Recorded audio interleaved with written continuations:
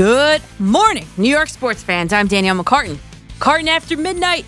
I'll be talking all things New York sports with you till 6 a.m. on this early Sunday morning or late Saturday night. If you're still out and about in the city that never sleeps, coming to you live from the Mike Francesa studio in Lower Manhattan, the greatest city in the world, New York City. We're going to be together a lot tonight till 6 a.m. So I have Marufal behind the glass with me tonight. He's ready, willing, and able to take your phone calls. You guys know that number. It's already saved in your phone. I don't even need to tell you, but I'll give it to you anyway just in case. 877-337-6666. Let's load them up with your best content only, please, and thank you. Hey, do you guys believe in miracles? As most of you probably already know, Saturday was the 40th anniversary of the Miracle on Ice. I can't tell you where I was or give you a personal anecdote or anything like that because you know what? Well, I wasn't born yet. But I'd be interesting to hear your stories on that Miracle on Ice where the USA hockey team beat, what was it, the USSR 40 years ago. I'm only 31, but you know what I mean. So it hasn't been a terribly cold or snowy winter so far this year, but baseball is back. Okay, I know it isn't real baseball, but let's take what we can get. Shady's back. Tell a friend. Baseball's back. So to be honest, I just got back from a little nice trip to Florida. Beaches were beautiful. I have a nice little tan. Weather was 82 degrees until the last day on Friday where me and my cousin as fans headed out to spring training. It was 50 degrees and cloudy with a steady wind. Crazy how that shifted so fast. But this actually was my first experience at spring training. I know it's kind of hard to believe, but it's true. Port St. Lucie was way too far away, and we couldn't do a day trip to Tampa, so we hit the closest two teams to where we were, the Braves and the Rays. So the Braves practice, totally underwhelming. Tampa Bay Rays practice, though, was awesome. Hey, by the way, from a Yankee perspective, I think Hunter Renfroe might be the player to keep an eye on for them this season. He jacked 4 straight home runs to dead center field, 410 feet. I actually really enjoy spring training from a coach's perspective because I always like to try to put myself in the manager's shoes to make the lineup calls, just myself, you know? Like, for example, I'm studying the Rays players. They're taking their batting practice, the outfielders, and I'm watching them leave the cage and talk to each other and their coaches on the tweaks that they're making to their swings. I mean, you're so close. It's like you're watching your own team. You're sticking your nose to the fence behind the plate and everything. And like, for example, also I like to watch for that fringe guy. Which fringe guy is going to make the team?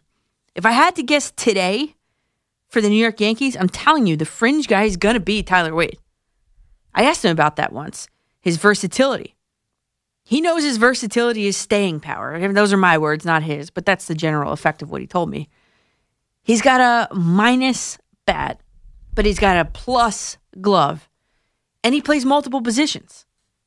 So with Didi Gregorius now playing for that red team down the turnpike, that does open up a spot where Tyler Wade could kind of slide in and be the backup shortstop and utility infielder for the New York Yankees. The Yankees are for sure in a position where they could absorb his lackluster offensive performance in exchange for his good defense. And sticking with the Yankees, is this overreaction Sunday, everybody? Or is this panic about Luis Severino for real? You've got Severino, who's projected to be the Yankees' number 2 starter, shut down for several days due to soreness in his right or throwing forearm. Heading back right here to New York City tomorrow, Monday, for 3 days of tests. In weird news, it only happens after throwing his changeup. Severino said if it were major, it would be occurring after other pitches too. So many people didn't catch that all week, including these sky-is-falling hosts this week. I know it's February and they might not have a ton of stuff to talk about, but let me say it again. Severino said, this is a quote, if it were major. I know he's not a doctor, and that he may be saying that to downplay it since he's so frustrated with how last season went. But to make assumptions and to speculate that he's going to miss any significant length of time at this juncture, is spreading fake news. They have some issues off the board, according to Severino. But guys, can you just stop panicking until the Yankees and or Severino figure it out and announce exactly what's going on? And precisely for this reason, and for Paxton's surgery, from a coach's or a manager's perspective, you got to love what you saw from J. Happ earlier today. I mean, my main takeaway from today's game was J. Happ. I mean, he has this story of redemption, a chance of redemption after last year's disappointing, especially second half campaign. But today, his fastball hit 93. He pitched 2 scoreless innings, and he racked up 3 strikeouts in that time. And for the Mets earlier today, there was some good, there was some bad, and there was some ugly. It was a split squad deal today. I was tuned into the TV broadcast of the Mets-Marlins game, the one where the top 45% of the batting order included Jeff McNeil, Pete Alonso, Michael Conforto, and Wilson Ramos. That's a pretty formidable top there, isn't it? Slide Brendan Nimmo in there, and you're set, like for real.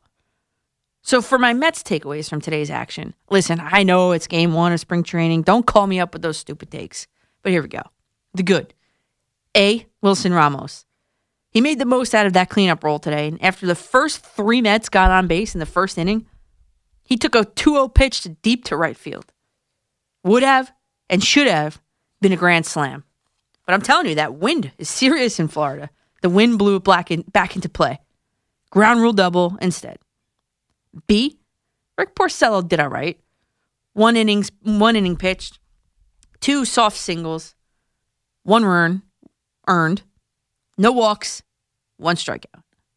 A runner that stole second eventually scored. But is that entirely on Porcello? Because the Mets in 2019, before he even got there, had the highest stolen bases against.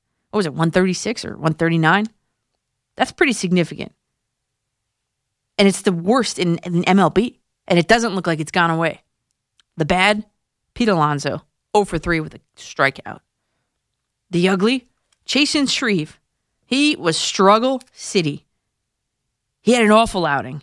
Within his first 8 pitches, he surrendered a home run and responded to that by plunking the very next batter. He entered with a lead, left with the game tied. That's exactly what the Mets did not need. Another bad relief pitcher to blow a lead. You've seen that. You've seen it over and over and over again.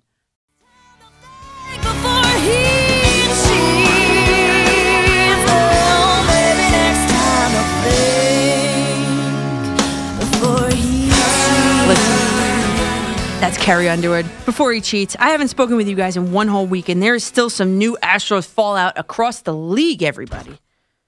The vitriol hasn't stopped as more and more position players are reporting to spring training. The league's biggest superstars outside of Houston have sounded off once and for all. Mike Trout said, I don't agree with the punishments. The players not getting anything, it was a player-driven thing. It sucks, too, because these guys' careers have been affected. A lot of people lost jobs. Me going up to the plate, knowing what was coming, it would be pretty fun up there. One of those guys that lost his job was Joe Girardi. And I'm sure you've seen the reports that this week, guys, but I had you covered when I asked him about it at our Italian-American Baseball Foundation dinner on, guess when?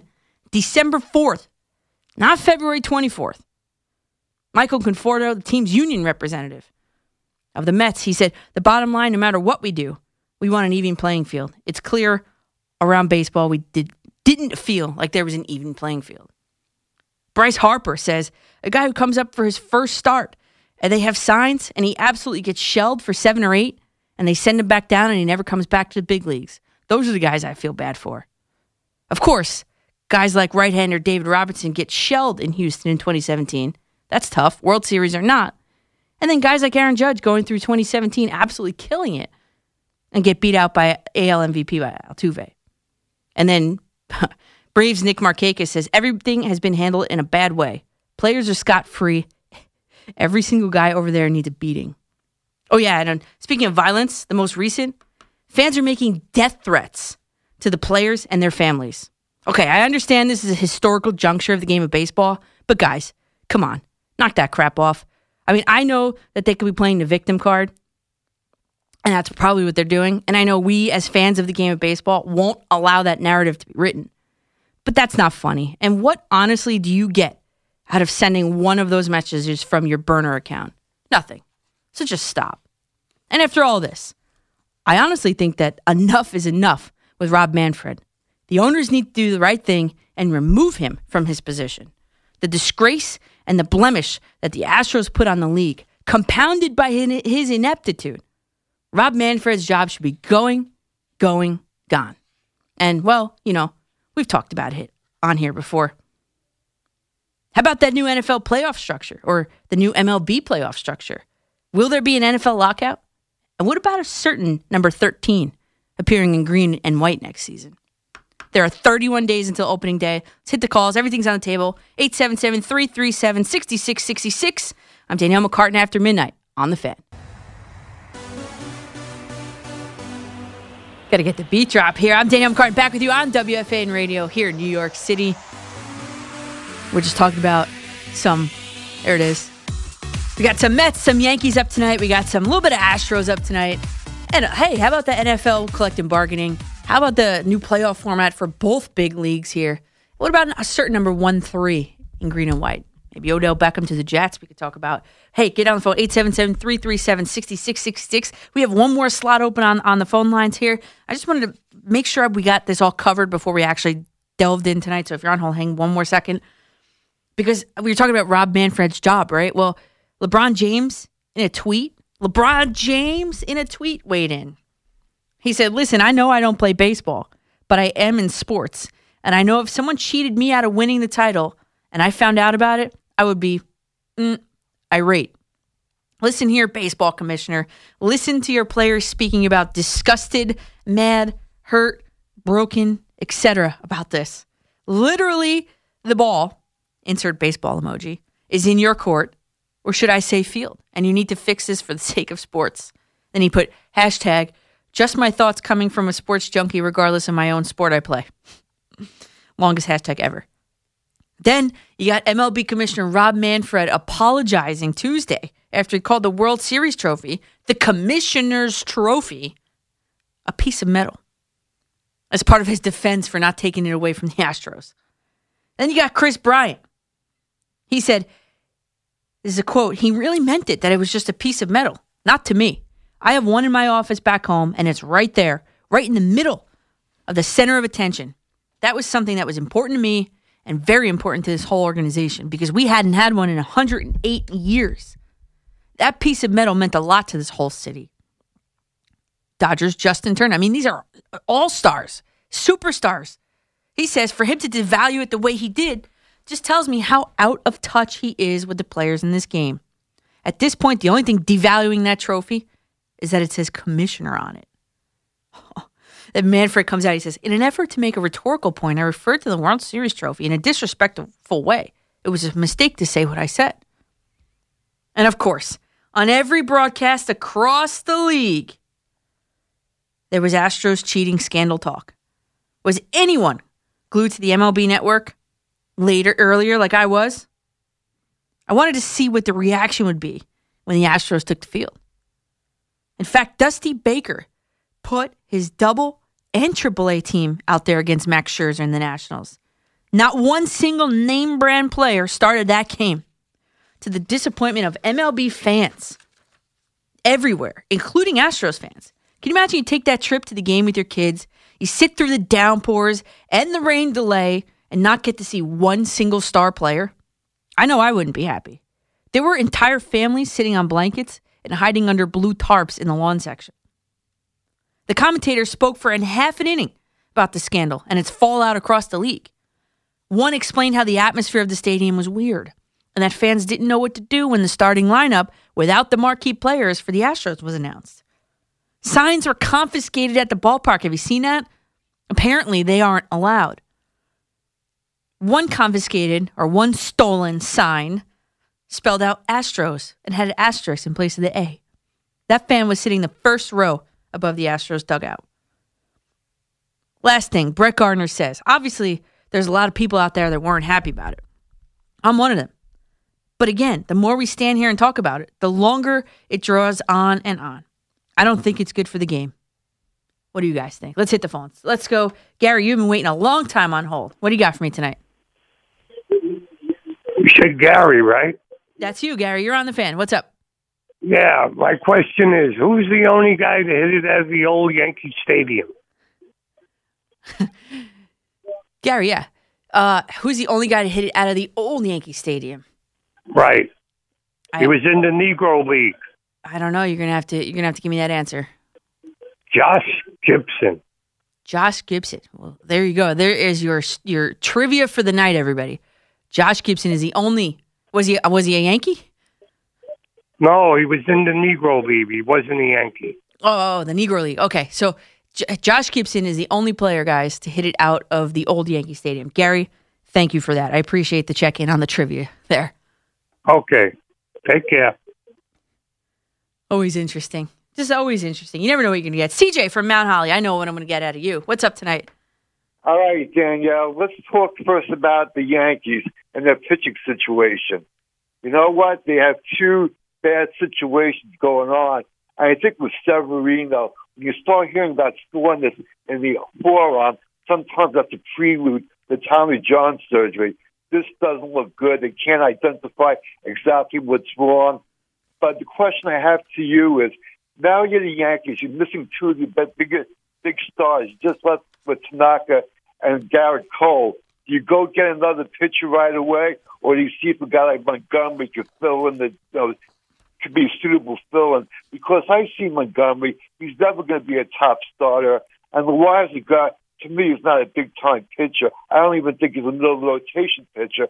Given that information, do you go sooner or later to get an arm? I'd wait and see first what the diagnosis on Severino is. I mean, it's only with throwing a changeup. I mean, it's not with any other pitch. So I'm not hitting the panic button on that. And you know what? For the meantime, for the time being, maybe it is going to be Jordan Montgomery. Maybe it is going to be Davy Garcia, who's nobody talking about yet. I would love to see those guys pitch in the spring training game. So I'm not going out and panicking just yet if I'm the Yankees, because it could be something. It could be something simple. We don't know. We don't know what this injury to Severino is. None of us are doctors, and neither is he. So over the next 3 days, he's going to do some testing, and by Wednesday or Thursday, we should figure out what it is. Then we'll talk again next week, I think, about that. All right. What do you think about the overall status of the bullpen? Something that is coming up that no one's really talking about it. I think Chapman is in serious decline in his career. He's lost a little bit of zip. And you know what? They don't have Betances. I know they have other bullpen help.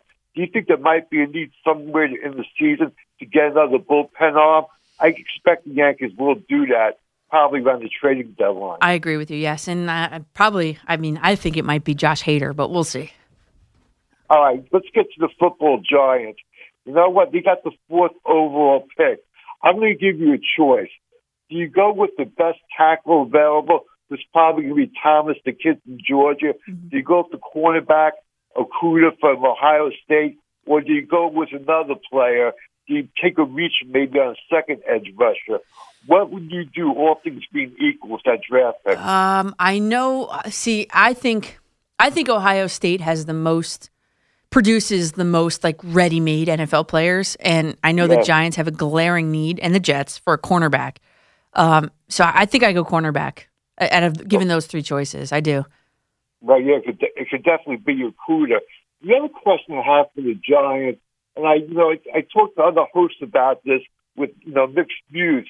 What do you think about them going out and getting a competent backup quarterback? Because look what happened to the Jets this year. When Dollar got injured, it was just a disastrous season. They had no quality backup. And Jones might not be that durable. Obviously, no one's going to be a real competitor, Jones, in training camp. But do you maybe go after, get a Bridgewater, if you get someone like that for $12 to $15 million? Well, first off, I think that the Jets got into a lot of trouble for a number of different reasons. And I think that one of them being that when Simeon came in, he got injured pretty much right away. And then compounded by the fact that Adam Guru didn't give a snap to his backup quarterback the entire time. The guy never took a practice first team snap. So then he's in a game, this kid. He's thrown into the game. Like survive, kid. Of course he's not going to. No one would. And that's the problem with that.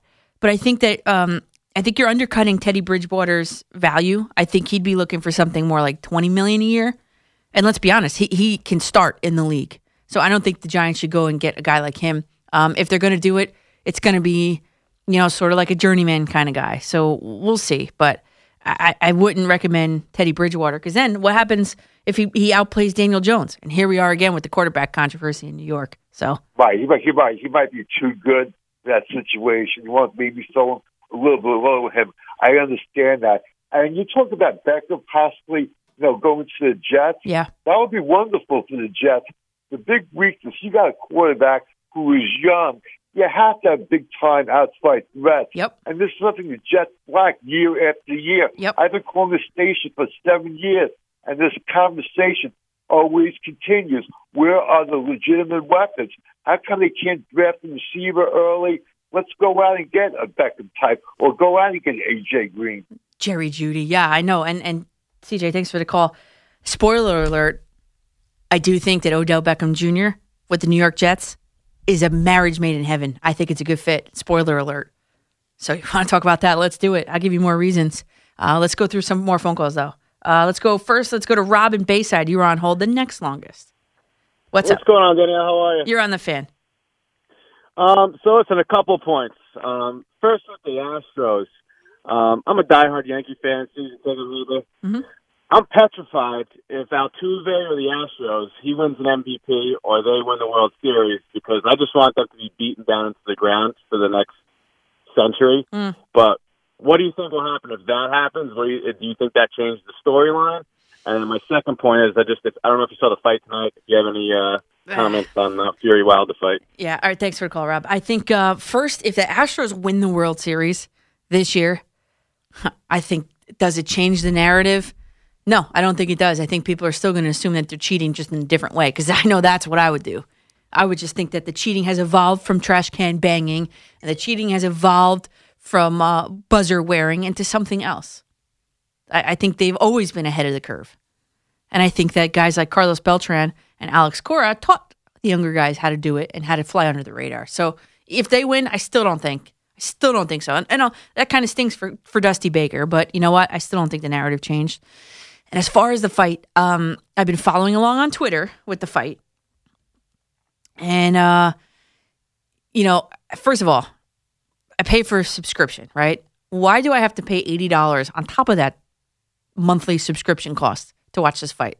I know pay-per-view's been along for a long time. My mom used to buy me and my brother the Summer Slams and all that. I know, it's been around for a while. But now, making my own money, I wouldn't spend $80 on to watch that. It's something that I could get from Twitter for free. So I watched the introductions. I watched what's his name, Fury, come out on the throne. Okay, I watched it all. It's all theatrics. It's all WWE style, to be honest with you. And then I learned, because when you buy these MMA fights, they last like 10 seconds. The main card lasts like 10 seconds. Like, that's a waste of money to me. But anyway, so what did I see of the fight? I didn't see much. I got to give McMonagle some props too. Maybe if you're still driving, because I was listening to him on the way in. Can't really check Twitter and drive, so I was listening to him and a couple callers that he got.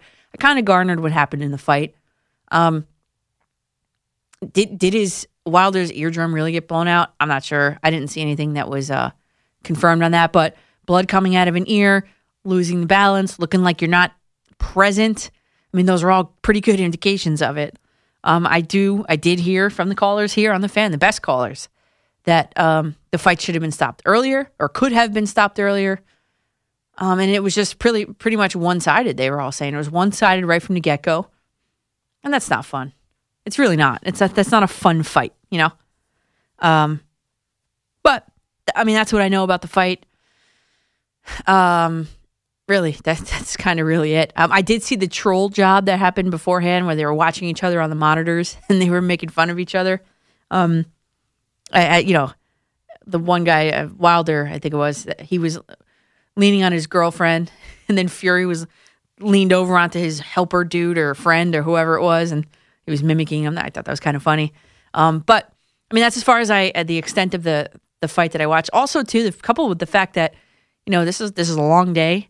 And I always try to close my eyes a little bit before the show starts. And that is prime time, eye-closing time for me. And I was able to sleep a little bit tonight, about 2 hours, an hour and 40 minutes. So we're juiced up. We're ready to go. So that's the the extent of what I've watched on the fight, and that's that. So I think what we can go to next, we got a lot of calls on hold about a lot of different things. So maybe we'll talk a little bit of hockey. Maybe we'll do some Astros stuff, some Yankee stuff. Maybe Odell Beckham to the Jets. I'd love to talk about that and see what you guys think, because I already gave it away. I'm on board. I'm on board with Odell to the Jets. We'll see. Okay? More of your calls after the break. 877-337-6666. I'm Danielle McCartan on the Fan. If you're on hold, hang there. I'll get to you. Welcome back, everybody, to McCartan After Midnight here on WFAN Radio in New York City. Get on the phones, 877-337-6666. I've been trying to give you guys a lot of alternatives to this Astros talk, but if you still would like to do it, you know, I'm very well versed in it, and I have no problem talking about the Astros stuff with you. But one of the things that has kind of been flying under the radar here, especially in New York, we have 3 hockey teams here in New York, and, you know, one of them, the Rangers, they might sneak into the playoffs. With a trade deadline looming, what are the Rangers going to do? Well, when you look at their, what's that called? Their salary cap numbers, you know, per player and everything, you look at 2 guys kind of stick out to you. Chris Kreider and Jesper Fast. Those are 2 guys that at the end of this season that are going to be unrestricted free agents. So are those the guys that you're going to trade? Or are you going to resign? You probably can pick only one of them to resign. Who's it going to be, Kreider or Fast? And then what to do with Henrik Lundqvist, who's got a full no movement clause for this year and for next year. But tonight, the goalie for tonight, he has goaltended 10 games. He's won 9 of them. Is that for real? So that kind of makes Henrik Lundqvist a little bit dispensable. But what do you do with him? He doesn't want to go anywhere. He told me years ago he didn't want to go anywhere. He loves New York. He wants to be in New York forever. So what do you do with them? Robbie, what are we doing with these Rangers? Well, Danielle, it's finally nice to talk. It's the first time on your show. I've been calling the station for 33 years. Ooh. I grew up in Rye Brook, New York, right outside. Used to go to Ranger practices as a kid, and used to watch the games with the injured players. So the Rangers are my favorite team in professional sports. And right now, they're the best story in New York. Last year the St. Louis Blues. Now I'm comparing the Blues to the Rangers, but the Blues made a run which was unprecedented, going from the worst team in the league to a Stanley Cup champion. Yep. And the Rangers are on a roll right now. I saw the Rangers do this in 1979. Right before the U.S. Olympic team won, and the Rangers lost eventually to Montreal in the finals. But the Rangers made a run in the playoffs and got to the playoffs as a team that wasn't that good, but really did some damage in the playoffs. As far as the U.S. Olympic team, I'll tell you, reminisce my thoughts. I was 15 years old when the U.S. Olympic team won, and the game was actually on tape delay, okay? And my father actually knew the score, but he didn't tell me it was on tape delay, so we watched it. And at the time, there was no texting, there was no cable, was very limited. I mean, there was no internet, and so everything was just about watching the game. It was actually on tape delay. But I can name all 20 players from that team. I'm not even going to name them right now, obviously, but I mean, that's how much that team meant to me. The only bad side was that Ken Moore joining the Islanders. The Islanders won 4 cups in a row after that. So as a Ranger fan, it was very difficult. Yeah. But I also wanted to tell you about Josh Gibson. Somebody had mentioned about Josh Gibson. My old late friend Arthur George Russ Jr. had a sports show on WABC years ago before WFAN came into existence, and he has some great books on the Negro Leagues. Josh Gibson hit over 800 home runs, more than any person ever in professional baseball. And if you ever want to go and read some of those books about the Negro Leagues, Art wrote some incredibly beautiful books. And there's some great stories about Cool Papa Bell and all these great players, Satchel Paige, that, fortunately, there were certain guys that were denied entrance to Major League Baseball, and Josh Gibson was one of those, and he would have been an unbelievable player. But anyway, about the Rangers, Igor Shesterkin is probably the best goaltender I've seen. And, God, you got to go back to maybe Hank or even Mike Richter, or even before that when I was a kid, back to somebody like Eddie Jochum. And he's just got great skills and tremendous just unbelievable reflexes, and the guy just reads plays beautifully. So I want to see Chris Kreider signed. The Rangers need to go and sign this guy. He's earned it. He's been a Ranger 8 years. He's a leader on this team. He's got a lot of young guys, and I just want to see them do this. And, I'm telling you, they're on a roll right now. They're really on a roll. They're playing with confidence. I don't want to see these guys traded. By the way, Jesper Fast is a guy that they can sign for a very minimal amount of money. They can sign him for a 1 or 2 year extension. It's Chris that's really. And the other thing is that how to fit Mika Zibanejad really into the whole situation when it comes to trying to fit the cap. It's amazing if basketball had a cap like this. There would be the Knicks would be in the playoffs. I mean, it's a BS cap in basketball. But anyway, Danielle, lots of luck with your career. I appreciate the time and all the best to you. Well, Robbie, thanks. Thanks again. It's very rare. My pleasure. I get a Rangers call on here, so I kind of liked. It's a little different than Astros. So I kind of like the Rangers call. We can keep them coming. Chris Kreider is the leader. I mean, he is the star of their team. Besides Artemi Panarin. I mean, come on. But he is locked up forever, Panarin, through at least 2023. So you don't have to worry about that. What about Tony DeAngelo? Tony DeAngelo has been on fire. What if these Rangers sneak into the playoffs? They just get sneaky into the playoffs. I mean, it's possible. I mean, they're on a roll, the Rangers, if you haven't seen everybody. Let's head out to my stomping grounds of Bergen County. Neil, you're on the fan. Hey, how are you? What's up? What's going on? All right, so first off, okay, I'm a little bit nervous, just so you know that. But I'm going to bring it just like you do. This is awesome, and I love your show. Awesome. I just wanted to say, not to bring up Astros again, but just to mention the hater shirts by the Astros fans, I'm not feeling that. I don't like it. They're doubling down, and they're fine with being the bad guy now. But I just think it's just like the baseball fans want a pound of flesh. We're not getting that. Whether they're taking away signs or preventing the Astros players from getting beamed at, that's not going to happen as much this year. It's kind of unfortunate because we all just want them to pay for something, and the players aren't. Yep. And they have no contrition at all. But just to switch it to Odell, which you mentioned, if you want to upset some Giants fans, mention his name, and they'll be upset. And they'll be even more upset to see him on the Jets. And do this well. This is going to be radio gold for you and for everybody else because I didn't hate Odell, but I just can't stand the fact that he's going to be on the Jets. It would really frustrate me. And a normal, average Giants fan that's not as optimistic would hate to see that. For Jets fans, they're going to do. It's going to be great for Sam Darnold, but for me, I can't see how that's going to be. It's just going to be, and the fact that he's going to be behaved over there, he's going to do well, not do what he did over here. It's going to irk me even more. I just wanted to let you know that, and thank you so much. You're awesome. Neil, thanks for the call. Odell on his best behavior with the New York Jets. I mean, I don't know, because if you look at the most recent track record with Odell Beckham, I mean, you don't have to go far. All you have to look at is that LSU game when he was ripping instruments out of the LSU band members' hands, when he was giving $100 bills out to the player, real money, which really could have gotten them in trouble, real money. And all that, and then there was a warrant out for his arrest because he slapped the buttocks. Pat liked when I said that word. He slapped the buttocks of a New Orleans police officer or a Superdome police officer or something like that. I mean, that's like how many months ago? Like a month ago, not even. So I'm not sure if Odell's going to be on his best behavior. But my thing is you don't give up on talent. You got to find a way. You got to find a way. And, let's just say this all started with a Sports Illustrated article. Like this is, an NFL source told Sports Illustrated that if Beckham is traded, he would view the Jets as an ideal landing spot. And as everything with Odell Beckham Jr., he's a lightning rod for everything. All kinds of talk surrounding this has just absolutely, boom, ignited. And I'm here to fuel it. Let's talk about it. Because I think Odell Beckham to the Jets would be a great move. For sure. Carlo in Kings Park, you're on the fan. Morning, Daniel. How are you? How are you, Carlo? What's up? Good, Daniel. Definitely talk about some Astros and a little bit about the Yanks, if I could. Being a lifelong Yankee fan, let me tell you right now, Daniel, if this happened to the Yankees, tarred, feathered, and worldwide disgraced. There's no question about that. Mm. This is not even funny. I am so sick of the Astros. You have no idea.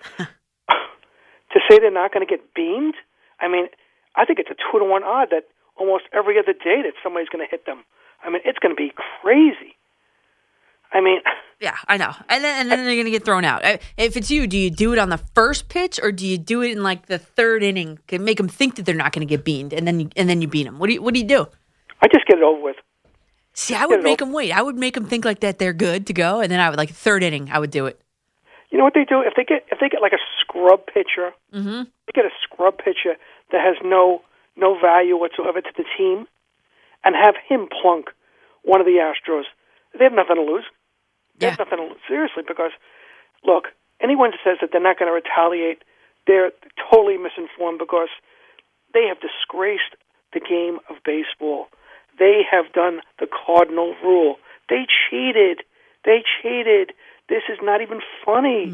This is a disgrace. You being a Yankee fan, you know darn well if this is the Yankees, they are humiliated. That's an understatement. This would be like this. It would be worldwide. I'm telling you, it would be worldwide, no question. Sure. And I'll change the subject on as far as I'll go to hockey. I love my Rangers. I'm loving every minute of this. I'm loving this. And if they happen to sneak in, God forbid, they can do serious damage. Because this goaltender right now... Yeah, he seems to be the talk of the town, this guy. Oh, my God. He is unreal. This kid is unconscious. And the trade deadline, I don't want to see Kreider go. Being a lifelong Ranger fan, I don't want him to go. But yeah, but he might do like one of those Aroldis Chapman deals, like you know how he went to the Cubs and then came back. I mean, hope is not lost for Chris Kreider. Oh, if they can bring him back, that'd be fantastic, like a rental kind of thing. Yeah, like a Chapman move. Oh, that'd be fantastic if they could do that. Now, if the Rangers are smart enough to do that, because I trust JD, JD is smart enough to do that. But my Rangers, I don't even want to wake up for this. And they play the Islanders on Tuesday. And hopefully they go into the Coliseum and beat them down like a dog. I'd love every minute of that, Danielle. Thank you for the time, Danielle. Carlo, I'm sure you would. And that's always the thing. Like if you are, the Rangers don't play again until then. They don't play again until the Islanders. So until after the trade deadline. So Sunday they're off today. If you're a Rangers player, you're off today. And then you go into practice on Monday, technically tomorrow, Monday. You're practicing with guys that might not be there. Those guys might not be there with you playing on Tuesday. I mean, it's got to be a weird feeling. I mean, I don't know. I've never played professional sports, but obviously. But, these guys on the bubble, it's so hard. It's got to be so hard. I wouldn't be getting much sleep tonight. Or this. I'd be going out partying tonight, which might be my last night here in New York City. So if any Rangers players are listening that might be on the bubble, give us a call, 877-337-6666. That's your invitation, because guess what? The clubs are closing down pretty much right now. So you can give us a call there. So that's probably what I would do. I'd go out partying tonight. Sunday, then I'd get a little nervous. I wouldn't be sleeping Sunday night. I wouldn't be sleeping, Monday night, because I might be on the move somewhere. That's just got to be such a hard thing. But if the Rangers could work out a deal for Kreider, I mean, this would be the move of the century, right? You trade him for some prospects or something like that. You get something in return for him. And then, boom, next season when he becomes that unrestricted free agent, you say, all right, Chris, we need you back here. We're going to lock you up long term. Thanks for the help. Sorry to send you off, but welcome back. Open arms, welcome back. That's a slam dunk move. That's exactly a page out of the Brian Cashman playbook. So I would like to see that happen, because then I would buy myself a Chris Kreider jersey, to be honest with you. Because, I have that jersey curse. I'm done buying Jets jerseys. I have. We already established that. As I sit here in an Aaron Judge t-shirt. So there's that. Okay, so, hey, more of your calls after the break. I see you guys on hold. Hang there, and I will get to you, I promise you, right after the break. So 877-337-6666. There's one slot open and has your name on it. I'm Danielle McCartan on The Fan. Danielle McCartan, Sports Radio 101.9 FM and Sports Radio 66 WFAN. Good morning again, everybody. We are down 1 hour. The phone lines are jammed, so I want to get back to the calls as soon as possible. Of course, I appreciate the calls as always every single night, especially you guys that call week in and week out. But I need to vent about something. I need to vent about the situation that happened on my way in tonight. So, as you know or may not know, people have been talking about it all the time here, that there's been construction going on in front of this building, and they took away like 1 million parking spots. So here I am, driving in just before. Maruf was laughing at me through the guys. I'm driving in, I have my regular spot, and it's not there. So I look to the other side of the street. I'm like, oh, there's a spot right there. And let me tell you something. I can get in to a postage stamp. Okay, I'm that good at parallel parking because I had to do it by high school. We didn't have a kids parking lot. We just had to park on the streets. So I can get into a postage stamp, but I could not just get into this one. I was about 2 inches short. So I'm like, all right, let me go around the block.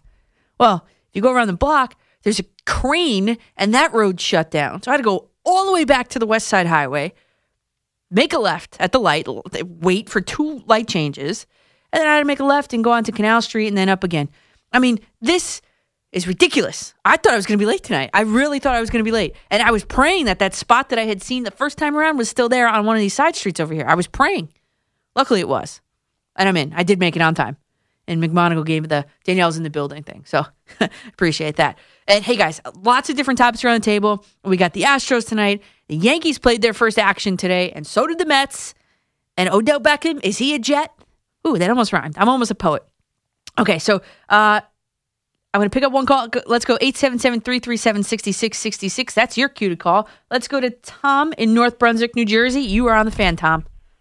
You know, Danielle, you and I think alike. When I was actually afraid to bring this up. Great minds, Tom. Great minds. Come on. I tell you, Odell Beckham to the Jets would be a great thing. You know why? Why is that? Because Sam Darnold needs a superstar wide receiver. You know, first of all, I think he's had a bum rap. He's never committed a crime. I understand he's eccentric. He's a lot of the things he does makes you laugh. Mm-hmm. And everybody always gets all crazy about him. But there's one thing I know, is that he can play football. He's a tremendous wide receiver. Yep. And that's exactly what the Jets need. So I think it will be a brilliant move. And so what they should do is they should draft, try to fix the offensive line. Yep. Maybe get an edge rusher and keep Robbie Anderson and trade for Beckham. And they'd be ready to go next year. I really believe that. I know.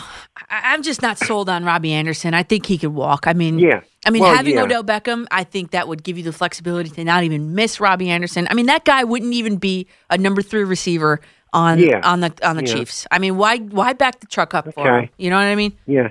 But but really think about it. I know that it will be a firestorm on the fan. Everybody, oh my God, how'd they bring him in here? Mm-mm. He's a distraction. Guess what? Sometimes people change, and he's not he hasn't done anything really bad. I think he'd be motivated because he can stick it to the Giants, and I could see him being a superstar in the Jets. I really can. And real quick on the Mets, I think there's a lot of keys, but Conforto. His numbers are good. They keep going up every year. He had 92 RBI this year. Mm-hmm. I'd like to see him be a little better clutch hitter, but I love him. And, but when you brought that Jets thing up, you made my whole week. Thank you, Daniel. Yeah. All right. Tom, that's what I'm here for, making weeks. And Tom brought up, and by the way, I'd like to talk about Conforto too. Conforto, he's a great player, and he's the Mets union leader. He's a leader in that clubhouse. He's the union rep for the Mets. He's poised. This is going to be it for him, especially if he's batting between Alonso and, let's say Cespedes. Maybe he will pick up a bat this season, Yoenis Cespedes. But that's just, Conforto's going to have a big year, and I'm telling you guys that right now. But Tom brought up Robbie Anderson. Robbie Anderson, you know what? Oh, he's going to go, blah, blah. Let him go. The Jets have the 12th best cap situation in the NFL. They got $56.3 million in projected cap space. And that's according to my favorite website, SpotTrack. The Giants, by the way, actually have the better cap situation than the Jets heading into next season, believe it or not. Let me ask you this, if you're listening. Let me ask you, come close. Robbie Anderson's market value is set around $12 million a year. Doesn't mean he's going to get it, but that's the asking price, or what the asking price is projected to be. $12 million a year. Well, Odell Beckham is under contract. This is his deal. He's going to make $14.2 million next year. 14.2. Would you rather take Robbie Anderson, one-trick pony Robbie Anderson at $12 million a year, or Odell Beckham Jr. at $14.2 million? And it doesn't go up much after that. It's 15.5 pretty much averages after that for the rest of his contract. Tell me who you'd rather have. Odell Beckham Jr. or Robbie Anderson. I'm telling you right now, my choice, it's easy. I wouldn't even think twice. Odell Beckham Jr. it is for me, for sure. For sure. He would be the automatic number one receiver on the New York Jets. Automatic. Okay? Because the Jets' best wide receiver last season, Jamison Crowder, 78 receptions, 833 yards, 6 touchdowns. Beckham, a down year where he split literally down the middle receptions with Jarvis Landry last season, still had only 4 less catches. He still had 200 yards more and 4 touchdowns instead of 6. Okay. So Crowder will be back. Imagine Beckham and Crowder and Sam Darnold and Le'Veon Bell on the same offense. Are you kidding me? Are you kidding me? Then the Jets need to draft an offensive lineman, a cornerback. The Jets would be in business, man. The Jets would be in it. Vincent, Atlanta, Georgia, you are the farthest caller for tonight. You're on the fan. Hi, Danielle. What's up, The Vincent? reason I called, I've been listening to WFAN for over 30 years. I never made a phone call before. Wow, I love it. I'm but honored. Something you said made me call. What was that? I played professional baseball for the Pirates years ago. Mm-hmm. One of my very good friends is a guy named Dusty Baker. You said if they win, you would think that might be cheating. Again, I will say this to you. I've known Dusty Baker since he began playing baseball. Anyone that knows that man knows he's not going to tolerate anything short of people with high character and doing the right thing. Which is why they hired him. That's right. Which is why they hired him. Yep. And I will say this to you also. There are several people that were in the Houston Astro organization years ago. Mm-hmm. Some of them used to work for the Yankees. Will be coming aboard to help as the vitriol starts to die down. Mm-hmm. They're going to try to figure out ways how they can give back for what has happened. But one thing I just wanted to call and say that my friend Dusty will not win cheating, and I would love for him to win because he's never won a World Series. I know, me too. So Vincent, before you go, let me ask you, in which ways do you see them giving back, you said? Well, they get into humility is something that has to come from them, and it has to come in action in their community, the players that are there now. Those are the things that I can't speak specifically on what's going to happen. I know it's being worked on. Okay. So okay. The thing that's going on right now, I listen every night here from Atlanta, but I'm tired of hearing all this bashing. It's getting to be a little bit redundant. Well, but I hope, for baseball's sake, we can get back on and love the game that it used to be. I know it's going to be hard this year, but that's why I called my first call ever to WFAN. Oh, Vincent, I'm very honored. Really, truly. Thank you. Thank you.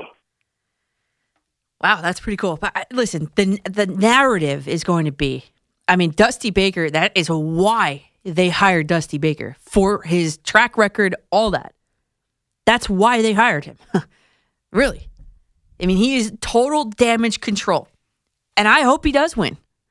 He's never won. He's been around, he's a lifer. I hope he does win. But what I was saying is, what he was calling about, what I was saying is that the narrative around the league is going to be, oh, well, they cheated. They cheated. I mean, I saw a scrub batter today load up on a fastball, and the first thought that crossed my mind, I couldn't even help it, was like, did he know it was coming? I mean, it was almost going to be out of the ballpark, but it was pushed back because of the wind. But, I mean, that was the first thought in my mind. Did he know it was coming? I mean, that's what the insidious thoughts, that's what's going to creep into your mind. You're not even going to know. You're not going to be able to push it out of your mind. That's what I was talking about. So the narrative is going to be, well, they must be cheating, regardless of who the manager. It could be Dusty Baker. It could be anybody. That, regardless of the manager, is going to be the narrative among the Astros, and which is a shame for the game of baseball. I'd be interested to see how they're going to give back. He seemed like he had some inside knowledge there. So good luck to Dusty Baker, but not the Astros team. I'm rooting for Dusty, but not the Astros. All right, more your calls after the break. 877-337-6666. Get aboard. I'm ready. I'm waiting for you. Danielle McCartan on The Fan. Welcome back, everybody. Here to McCartan After Midnight on The Fan. I'm Danielle McCartan with you until 6 a.m. We are rolling 3 hours at 23. It's 3:23. We've been rolling for an hour and 23 minutes on the show, and the phone lines have been absolutely jammed. This is really something. So I appreciate it. I love it, and I hope you guys do.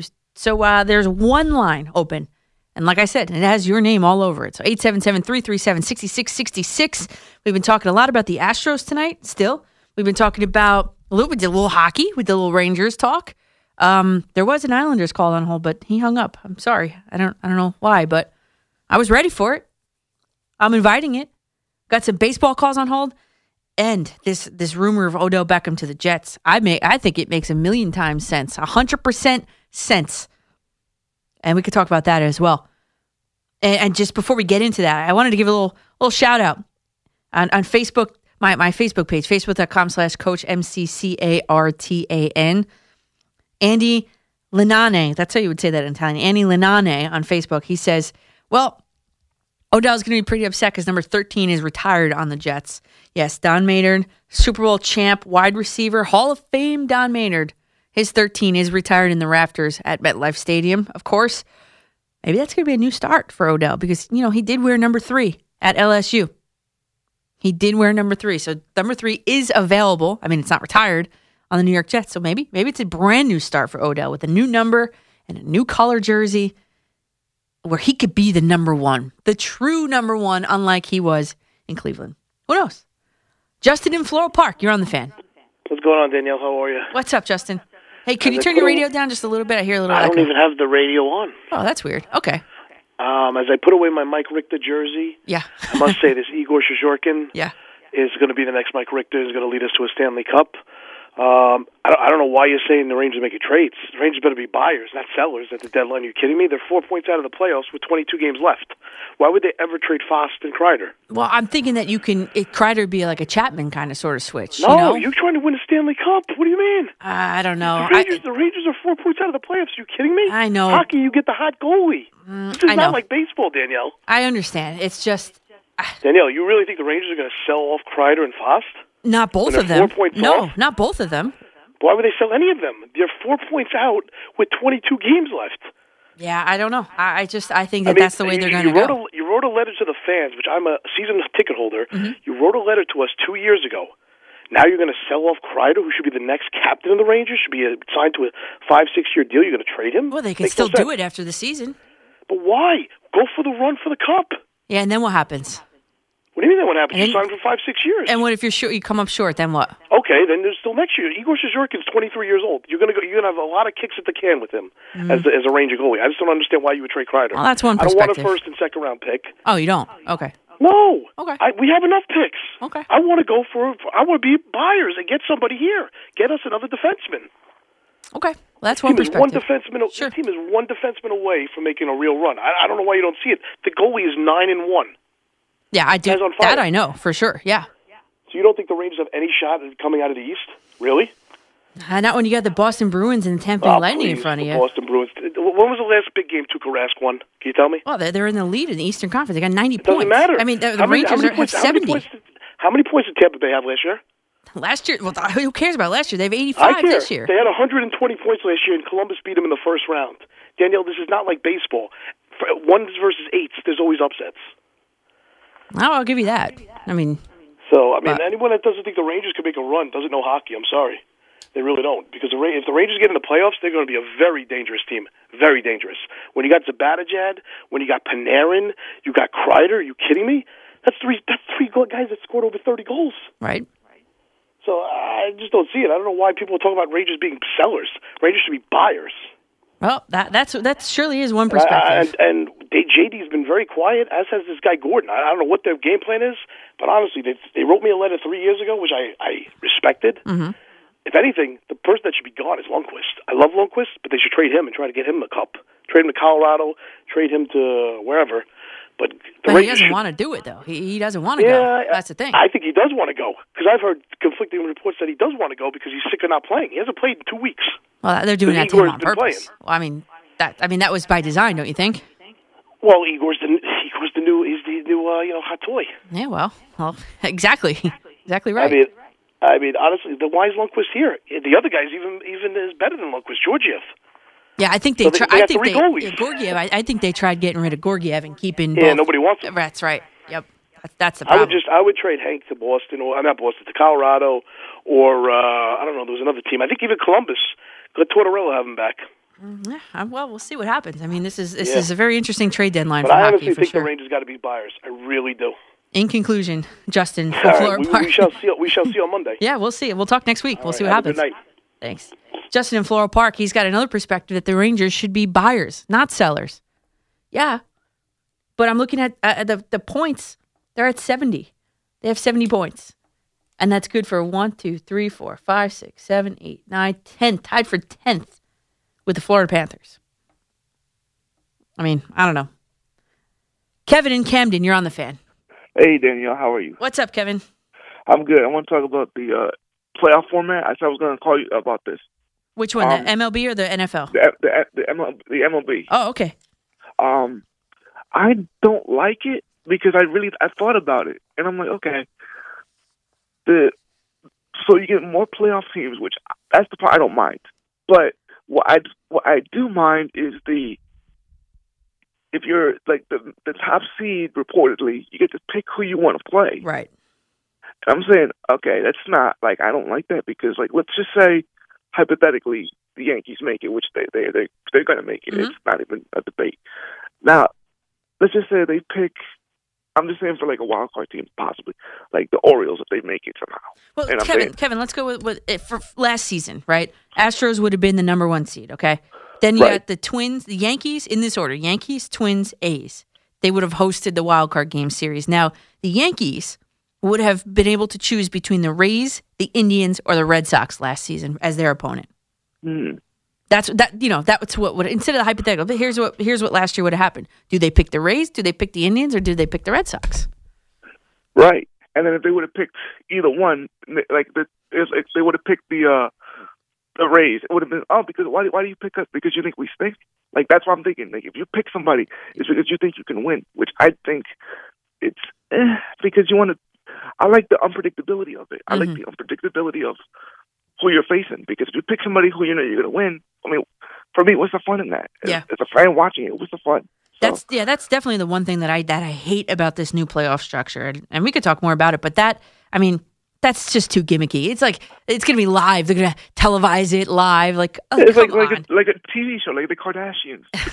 I'm like I don't like the Kardashians. That me much, neither. I mean, you were together on that. But here's the other thing too. It's like okay, you and I, we're baseball fans. That's not. Yes. We don't like that because it's not true to the game. But I think what they're doing is they're trying to get new fans interested in it. To watch the playoffs, but.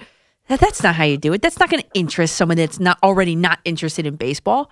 You're exactly right. And real quick about Wheeler, I do agree with what you said last week about Zach wanting to stay. I think he should still be here. Mm-hmm. I'm still mad about Van Wagenen and doing it. But the one thing I disagree with is that he shouldn't be doing this on social media, though.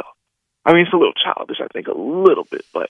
I know, but I really think his feelings are hurt. I know this is business. I don't blame him because he circled back to the Mets before. I know he did. Yeah, he wanted to be part of the Mets. He wanted them to offer him like, okay, all right, final offer, take it or leave it. He wanted that, but I wanted him here too. But it's just whatever happens. It's just the Mets. They do Mets things, and I said, but we'll see what happens. But all right, thanks, Coach. Yeah, Kevin, always good call. And by the way, speaking of the NL side, guys. The Mets would have made the playoffs, in that hypothetical, not really hypothetical situation. If this was instituted last year, this system, the Mets would have made the playoffs as the 6th seed in the NL. And the other seed, the 7th seed, would have gone to the Diamondbacks in Arizona. And, I don't know. I don't know, because the proposal is this. If you want me to catch you up really quickly, the proposal is this. I mean, this new playoff structure, it could go, they're saying, in effect, as soon as the 2022 season. So there's a couple aspects to this that I like. What Kevin just brought up is what I don't like. I don't like how we're going to have a selection Sunday, if you will, where a baseball team is going to get to pick its opponent. I mean, like I just said, true baseball fans don't like it, and it's not going to get anybody else involved in it. So the first thing, the number of playoff teams increases from 5 to 7 in each league. For that, give it a check mark. I like it. Yes, also is finally somebody was listening that the wild card, it's no longer a 1-game playoff. It's a 3-game series. Finally. I've been saying that for how many since it changed. The wild card series should be a 3-game series. Name me one series in the MLB regular season that lasts for 1 game. There isn't one. That's why it's important that this needs to be a 3-game series. It's like, I liken it to a classroom. If you're used to doing something one way all season long, from let's say April through October, April through September, you're doing it one way. And then the teacher in October and November gives you a test a different way. You're not going to do too well on that test. It's just too much pressure. It's not true to the game of baseball. The 1-game playoff expanding to a 3-game series is a resounding yes from me. Also a yes for me, the MLB would also eliminate any 163rd game tiebreakers. Yes, again, that goes with the same 1-game, playoff series ideal.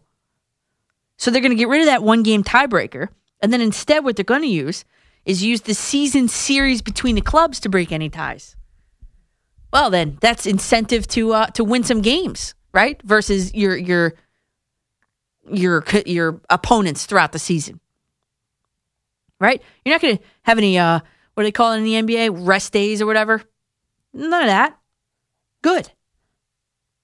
But increasing the total number of teams from 5 to 7, expanding from a 1-game playoff to a 3-game series, and eliminating that 163rd game, it's kind of where it stops for me. The rest of the proposal is pretty gimmicky. It doesn't do anything, like I said, for current fans of baseball. And it sure won't bring in those fringe fans. What's the difference if you're playing a 5-seed or a 7-seed if you're the number 2 seed? Does it really matter? Come on. And then you saw Didi Gregorius. He wrote, "Why are we changing this lovable sport so much?" on Twitter. And then Trevor Bauer, he tweets almost as much as our president does. He says, "No idea who made this playoff format proposal, but Rob is responsible for releasing it. So I'll direct this to you, Rob Manfred. Your proposal is absurd for too many reasons to type on Twitter and proves you have absolutely no clue about baseball. You're a joke." I think that's all reactionary to that selection Sunday sort of thing, because I think the rest of it is pretty good. Increase the teams, 3-game wild card, and a season series to break any ties. Those are all good parts. But that's where it stops. Forget that selection Sunday. Okay. So we're going to take a very, very quick break. If you're on hold, please, I will get to you. I promise you. I always do. Every tweet, every message, everything. So hang there. And we'll talk more sports after the break about every single thing. We got a litany of things on hold. So we will do it all on McCartan After Midnight on The Fan. Listen to Yankees baseball today at 12:55 as the Bombers head over to Port Charlotte to take on the Tampa Bay Rays. Join Susan Waldman and me, John Sterling, for all the play-by-play. Here only on your flagship station for Yankees talk, tickets, and games, The Fan. Sports Radio 101.9 FM and Sports Radio 66, WFAN and WFAN-FM, New York. Welcome back, everybody. This is the classic Lady Gaga. I love Lady Gaga. She's a very prominent Italian-American Lady Gaga, and she does a great job. If you ever seen her show live, you'll understand exactly what I'm saying. I mean, she plays the piano with her feet at times. I'm telling you, it's a good show. Even if you're like a fringe fan, you need to go because you'll be converted into a real fan. I promise you. We've got a brawl happening on my Twitter page, at Coach MCCARTAN. The B-Man11 says OBJ to the Jets would kill Giant fans. Love it. Super Sound 70s says, not really. We wouldn't mind watching OBJ destroy the Jets locker room. Then the real Kevin Wingen joins in, and he says a gif of Lil Wayne that says "Young Moolah Baby," obviously regarding the interview that Odell Beckham did with Lil Wayne. So I wrote back to all of them, and I wrote "Little Wayne who," and I did Eli Manning gif slapping his own hand. I think I'm pretty funny. I thought that was pretty masterful. Here we are, February radio. We've got the Yankees in action today, the Mets in action today. We had a boxing match tonight. And we have these rumors of Odell Beckham to the Jets. We've got a new proposal for an MLB playoff structure, an NFL playoff structure. I mean, we've got a ton of stuff to cover, and it's just kind of like a grab bag. You know, when you're a kid, you just go, like, you put your hand in the bag and just take something out. Well, that's about what I'm about to do with the calls right here, and they are full again. Wow, this is amazing. This is cool. All right, so let me take one, and then that will open up another one. So get on the phone, 877-337-6666. Chris has been waiting on hold the longest out of the five of you guys. So, Chris in Forest Hills, you're on the fan. Hi, Danielle. I'm on the edge of glory when I'm talking to Danielle on the fan. That's a Lady Gaga reference. I love it. You leave me speechless. You got it. How's that one? All right, Miracle on Ice. 40 years ago, I was coming out of seeing the movie 1941, which was Steven Spielberg's all-time worst movie. And people were talking about it, and the caller from Rye was right. It was on tape delay because the Soviets had beaten the U.S. 10-3 at Madison Square Garden a few weeks ago, and they didn't want a repeat of that. Mm-hmm. And people forget that the Islanders play the Rangers that night at the Garden, and the game was like Slapshot without the laughs. There were like 200 penalty minutes or something like that, and everyone was saying, why can't they play like these guys?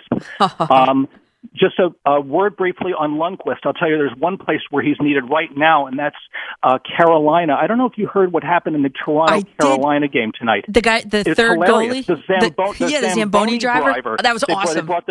And the crowd was cheering him. Yeah, and that is my favorite rule of hockey. That is my favorite rule. Yes. The emergency goalie 2 years ago. Yeah. The Chicago, it was an accountant. I love that. I got to bring my pads to the next game I go to, just in case. Yes.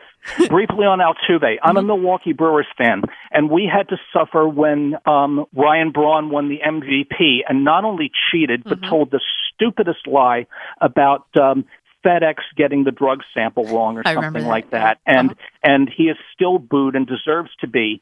But he'll never make the Hall of Fame. But I know one thing, when he puts the Brewers shirt on, he gives it all he's got. It doesn't really get him redemption. But if Altuve, and I loved Altuve because last Mets homestand, 2014, meaningless game, I wanted to see the guy who was 5'5" and hitting 350. Me too. And that was very disillusioning, but I think if Altuve can tough it out, I can't say I'll forgive, but I'll remember him fondly. Chris, and thanks for the call. I liked the story of Jose Altuve. I loved the story of him trying out for the league, getting rejected, coming right back, never giving up. I mean, it was a great story. But for me, it's a little tainted. I got to say, for me, it's tainted. I can't root for him anymore, knowing that he knowingly did what he did. And then, did you hear that he got a tattoo in San Francisco? He said in October it was unfinished. Playoff time. It was an unfinished tattoo. He didn't want to expose. But he had it was when they played the San Francisco 49ers. It was literally 49ers. The San Francisco Giants. It was literally months before that. There's no way that tattoo went unfinished for all those months. I mean, so to compound it, which we know is, you said about the Ryan Braun lie, that's another lie. Do you think we're all idiots that you would leave a tattoo unfinished for so long? Come on. So in conclusion, I can't really get behind Jose Altuve anymore, because then the other thought of mine is, well, how long has he been cheating for? What else has he been doing? I mean, these are just these insidious thoughts that are in my mind. How does a guy with that stature hit so well? You know what I mean? I don't know. For me, there's always going to be an ulterior motive, an ulterior story for a guy like Jose Altuve. And the rest of them, Correa and Springer and all of them. And I like Springer too. He was the one with the lisp. He overcame the lisp, and he was doing work with kids with that. It's just, I can't. Ricky, in the Village. You're on the fan. What's up? Hey, what up, homegirl? What up, home slice? Listen, this Odell Beckham thing. Yeah. I admit it would be like spectacular for him to come and play for the Jets, but I think you would have to take someone like Joe Namath to pull him aside and be like, listen, young buck, you have an opportunity to be a hero here, but you got to act right. You think that would help? I don't think that would help. I don't think it would help, honestly. Really? Because guys like that, they do it. They're on top of the world. They're invincible. They're making $15 million a year.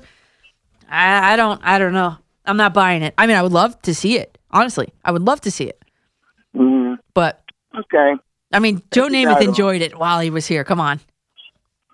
Wow. As far as I know. Okay. Listen, I enjoy you. Keep doing it. Thanks, Ricky. I appreciate it. Appreciate you picking up the phone too. Odell Beckham to the Jets. I mean, let's not put the cart before the horse here. The source that Sports Illustrated had said that his understanding that Beckham isn't actively seeking a move from Cleveland. Just Odell would just love a return to New York. But the Jets are a borderline playoff team in 2020. Definitely with a better shot at making the playoffs than the Browns. Both teams don't have that stability, though, in the upper levels of the management and the coaching staff. And in fact, in my opinion, Adam Guru, as you know, didn't deserve to board the plane back from Miami last season. Certainly not from that Cincinnati game. Not sure how he boarded that flight either. In any event, I hope that Adam Guru finds a job elsewhere in 2020, but you already knew that. Because why is that important? Because we talked about it on here. Real quick. With an offensive makeup, with an Odell Beckham Jr. and a Jarvis Landry, adding a Baker Mayfield, that was a recipe for disaster. I mean, in fact, it was. I mean, the Browns finished 6-10, third in the AFC North, only in front of the 2-14 Bengals. And they're all stars in their own right. But if they can't play harmoniously together, then that's it. If you ever play on a team, if you ever coach a team, you know that. It's not going to work. The organic makeup of a team is so important. And in my opinion, that's why role players are important, to make things run pretty smoothly. And it wasn't clear what the roles were. Beckham and Landry, what were they filling? They almost had exactly the same amount of targets, almost had exactly the same percentage of catch rate. Who was the wide receiver one? It wasn't clear cut, and it seems like they don't like it. And neither of them is willing to be a number two. So it's, Odell Beckham is not a free agent. It would have to be by way of trade. And what should or could the Jets give up to get that mercurial wide receiver? They surely can pay him. They have the cap space. You've seen the Fox Sports report. Jay Glazer. Odell told teams throughout the league, come get me. Does that hurt his trade value? It shouldn't. He's under contract and that's it. But it will. Because a disgruntled Odell Beckham would wreak and can wreak havoc on that locker room. We know that around these parts. R.E., that little Wayne interview that we just mentioned on Twitter. Let's head back to the phone. Rob in Connecticut, you're on the fan. Hey, Daniel. What's up, Rob? Good, how are you? I'm fine, thank you. I got a potpourri of subjects here, if there's time. Yeah. The Olympic hockey team, Rangers and Jets, real quick. Mm-hmm. Unfortunately, I was alive when the 1980 game was played. So not unfortunately, come on. I saw it live. It makes me old. So, and unfortunately, nobody told me what the score was because, like everybody said, it was on tape delay. So I didn't know what the score was going into watching the game that night at 8:00 that night or whatever it was, something like that. So, but to me, I mean, it was probably the most significant sporting event in my lifetime. I mean, just looking at what led up to that game. I mean, there was the Iranian hostage crisis. Right. The Soviets had invaded Afghanistan, so President Carter already told the Soviets that we weren't going to be going to the Summer Olympics that year, which were being held in Moscow. Mm-hmm. So there was just so much stuff going on. and the whole Cold War thing. So I mean, the country was looking for something to cheer about, and they delivered for sure. A group of 22-year-old kids to play against basically the best players that Russia had to offer. They were basically professionals. I mean, some of those guys, like the first line, skated together for like 9 years together or something like that. Mm-hmm. And they had Tradiak, who was probably the best goaltender in the world at the time. And for these kids, to beat them was probably, like I said, probably the biggest sporting upset that I've seen in my lifetime. And it's how it just brought the country together. I mean, it was just, so one of those memorable things that I'll never forget. I mean, it's kind of like the moon landing or something, things that I'll never forget. All right, so your Jets point. So, we'll do the Rangers quick. I agree that Lundqvist, I hope he'll take a trade somewhere because I'm a Bruin fan, and I remember Ray Bourque was one of the greatest defensemen that ever played a game, played with the Bruins for like 21 years, and the Bruins were in the same situation. They had a young team. They weren't going to make the playoffs, and he had accomplished everything. He'd been to a couple Cup finals, but had never won one. Mm-hmm. So Harry Sinden, the general manager of the Bruins, traded him to Colorado Avalanche, and like a year later, he won his first Cup. And as a matter of fact, he even brought the Cup back to Boston to share it with all the Bruin fans and stuff. And I think that's how much he appreciated that. Rob, I don't want to cut you off, but we have about 60 seconds. Okay, if you want to get rid of Kreider, we'll take him. Those Bruins will take him. I'm sure he played at Boston College. He's a Massachusetts kid. Yep. Who do you want? You want Jake DeBrusk? We'll send you that. And quick with the Jets. Yeah. Come on, no. I can't disagree with you more about OBJ. I mean, that guy will rip the chemistry apart at that team, and also he's not the Adam Gase kind of player. Well, he's certainly not Adam Gase's You don't need his problem. All right, you take care, Daniel. All right, and great Rob, show. Thanks for the call. I mean, first of all, what chemistry inside that locker room? You got players tweeting that Adam Guru is putting their fines on big screen TVs. I mean, come on. You got Jamal Adams pouting that he's going to be traded, and then he ends up not getting traded. Doesn't talk to Adam Guru for an entire week or the GM. I don't think there's much chemistry in that locker room to begin with, and then that stems from Adam Guru. And I would prefer that guy is gone before any of the players, including Le'Veon Bell. He's continuing to ostracize Le'Veon Bell, the best or one of the best running backs in the league, if he knew how to use him. So, while I appreciate that call, I'm going to disagree, and I hate to do that and cut you off. I want to talk more about that, but we have to hit the break. So you guys on hold, stay there. I promise you I'll get back to you. Okay, that's it. We got to hit the break. I'm Danielle McCartan after midnight on The Fan. Danielle McCartan, Sports Radio 101.9 FM and Sports Radio 66 WFAN. Good morning, everybody. Back with you at 4:06 in the morning. This is the halfway there. We're at the halfway point here. McCartan after midnight with you guys on The Fan. And this is just one of those nights where I've been on with you guys where every single call on hold has been Astros. 5 times I see the word Astros on here. When I look over, we've got literally a different topic for every single phone call. So that I kind of like that. However, there is no real continuity, with coming back from a commercial. Like, well, what do you talk about? Because, when you go to the call, it's going to be something different than what you just talked about. So let's just give a little hodgepodge here. We've got the fight on deck. We've got a couple calls about Odell Beckham Jr. possibly playing with the Jets. We've got some Astros calls. We've got some Rangers calls, the third one of the night. So, guys, I don't know exactly what to say here other than, this is kind of, quote unquote lazy to do, but we'll get right back to the phones. They are full. You guys have been waiting a long time, and I appreciate that at 4:07 in the morning. So if when I click this, you guys, there will be one that will be open. That's going to be for you. That's 877-337-6666. Has your name on it. Let's go. Ben in Queens. You've been on the hold the longest.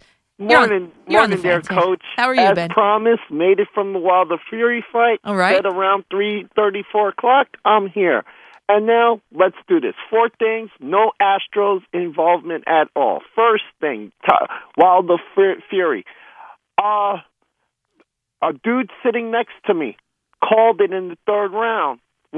He hit him so hard that I won't be surprised if he didn't damage his eardrum. Yeah, I'm actually watching punch. it right now. Yep. And then the fourth round is when I saw the blood gushing. Yep. And I just gave that dude a pound because he called it before anybody else. He called it before the ESPN pay-per-view guys put video on it. Wow. And so I give him credit. Literally, I had Wilder winning the first round. Fury won all the other rounds. And that was before the injury happened. And when the injury happened, it was over. And he may be mad at his corner now, but that, A, possibly saved his hearing. B, definitely saved his ability to fight again. Right. Secondly, well, I remember people joking about with the Yanks and stuff like that. Oh, yeah, we're a powerhouse team. You know what? We could get rid of Hap. We don't need Hap. Mm-hmm. Guess what? We need Hap. Oh, yeah. 2 times over. That's how baseball works, folks. You know, you're thinking, oh, we're good. Powerhouse team. We're good. Yeah. 2 injuries, back-to-back. We're not good anymore. Go we're going to need the insurance. If I could have 15 viable starters to start a year, I would have 15 viable starters to start a year. I know, you can never have too much starting pitching, for sure. Third point, Rangers connected with what happened in Carolina. What happened in Carolina, or what happened in Toronto, actually, for Carolina, the dude's name is David Ayers. Here's the thing. He's the Zamboni driver for Toronto in that building. So as the emergency third goalie, when that happened, he gets called on. He's playing against a team that he knows. They know him. Come on. He gave up, on the first 2 shots, gave up 2 goals. Would you turn down that opportunity, though? You wouldn't. No, of course not. You're playing in the big time. He made the 8th save. The dude is going to be a legend. I'm sure they're already selling his T-shirt, actually, in the official team shop. But as I say that, this is where that Ranger fan a couple segments ago, dude, you can't predict it. I remember when the Rangers had the President's Trophy, or were second in running for that powerhouse team, and we got picked off. You never know. You never know. It's great that you're going to be like, yeah, we can make a run for the cup. You don't know. Here's a guy that literally was driving the Zamboni after the first intermission, had to come in and play against the team that hired him. Anyway, and won. What were the odds of that? Anyway, but that's hockey. That's why I love hockey, because it's the one sport where the unexpected always happens. Yeah, I know. You're right about that. And lastly, I'll leave with this. Guardians play later on today, but we had the best XFL game of the season so far in that Houston game. That Houston-Tampa game, you know what? That was great fun. That's the type of game right there where you sell the league, because that was a wild game from beginning to end. Both teams left it all out on the field there. Daniel, once again, thanks for the time. And like I said, no mention of that team that shall not be named, or that league that has an inept commissioner at the moment. Thanks for the time, Coach. Enjoy. Ben, I appreciate that. And Ben always calls in about the New York Guardians and the XFL. So, for those of you curious, the Guardians, after last week's meltdown by their quarterback, they are 10-point underdogs this week versus the team from St. Louis Battlehawks. And by the way, here's a quick little anecdote. The Battlehawks are playing in their first, their first home game, their home opener, believe it or not, in week 3 here. And, of course, the Guardians have to walk into that. But it's important because since the Rams left, and people from St. Louis did not want the Rams to leave. But since the Rams left, that building has been, pretty much just a hockey building. I mean, that building has been pretty much, I don't know, like not used, like really. So they have hockey, as what I was just saying. They have hockey as their number one sport there, and the Blues are good. They're really good. But when I went to go to cross off Busch Stadium in St. Louis off my list. I asked the Uber driver. I said, so we were driving by it, the Superdome, and I said, hey, you guys really miss the Rams? He goes, oh yeah, we definitely miss the Rams. So this is going to be in my opinion, you're gonna watch a raucous crowd there that is finally excited to have football back in St. Louis. And unfortunately for all of us in this New York area, because we have one team, the Guardians, fortunately for all of us, that's what they're going to be walking into. And kickoff is 3 o'clock, in case you're wondering. 3 o'clock on, what is it, TV channel is ESPN. All right, back to the phones. Jeff in Fairview, you're on a fan. What's up, modern woman? What's up, Jeff? Better than a homegirl, right? How are you? I'm good. How are you? I want the hat trick if you could give it to me. Kreider, Beckham, and the Astros. First, quickly, go. Kreider. Kreider, go. All right. We can't trade them. They stop all the momentum, Got to, 10 of the last 13. This could be a historic run to the playoffs. I'm not saying to the Stanley Cup. I mean, it'd be great that Rangers make the playoffs. They're coming out of nowhere. Right. You can't trade them. Got to keep them. Okay. Beckham. There's 3 good things. I know he's nuts, but there's 3 good things that will be for the Jets if you take them. And I know Beningo and JJ said they're definitely against it, but I'm going to go with 3 good things. First of all, yeah, go ahead. He's going to want to stick it to the Giants. He's going to open up the passing game, and he's going to open up the running game. Yep. So, there you the go. guy's good. Yeah, the guy is good. He is not just good, he's great, actually, talented-wise. Yeah. Life's a gamble, Mm-hmm. And now I wish Rex was there, because I know Rex could handle it, but I don't know about, the Guru. Oh, yeah, Adam Guru cannot handle him, but, Yeah, I know. That's why you got to get a player, maybe Jamal Adams or Mobley could, take this guy aside and listen, this is your third chance. This might be your last chance. Just shut up already. Now, yeah, and a caller before suggested Joe Namath do the job, but I think that'll fall onto deaf ears. Yeah, that's not going to happen. You think the Astros are going to have the nerve to cheat again? No way. I mean, not with cameras anyway. You got to run her on second, saying, "Oh, it's going to draw fast." That's gamemanship. Sure. No way the Astros are going to cheat again. If they get caught, they're going to be banned, and Manfred, he's terrible. But will they, though? They haven't had any punishment inflicted upon them. Yeah, but Manfred, that's where the commissioner comes in. That's where he should be coming in. If you cheat one more time, you're going to get a big suspension and possibly be banned for life, Which should have been the first time around, but, here we are. Yeah. That was his mistake right there. He's terrible. Yep. Terrible commissioner. He should have held the players accountable also. Yep, I agree. Right. All right, Jeff. Well, thanks for the call. I appreciate that, Jeff. Let's go to James real quick on Long Island. You're on the fan. Good morning, Danielle. What's up, James? James from Long Island City. Oh, Long Island City. Okay, didn't say that. Okay. The reason I'm up so early is because I'm running for Congress, so I have a 6 o'clock appointment this morning. But I want to talk about Tyson Fury. Mm-hmm. Now, in the old days, the heavyweight champion of the world was like second to the president of importance, perhaps in the world, under the days of Jack Dempsey or Rocky Marciano or Joe Louis. Mm-hmm. And here, the results of the fight came about 3 minutes after the Met exhibition game. Now, I love my Mets, but there's a pretty... Oh, no. Oh, we lost him. All right, James, sorry, I got to drop you there. Oh, you're back. They used You're to here. call them the Tinkers. And apparently his father was the bare knuckle champ of Ireland, in this little group. Now, I'm an Irishman from Derry. I came here very early, so you can't hear an accent. Mm-hmm. But, it's a fascinating win. And, he's the man who beat the man. He beat Klitschko. So he's the heavyweight champ. I don't care what these other pretenders, WBC, WBA. Yeah.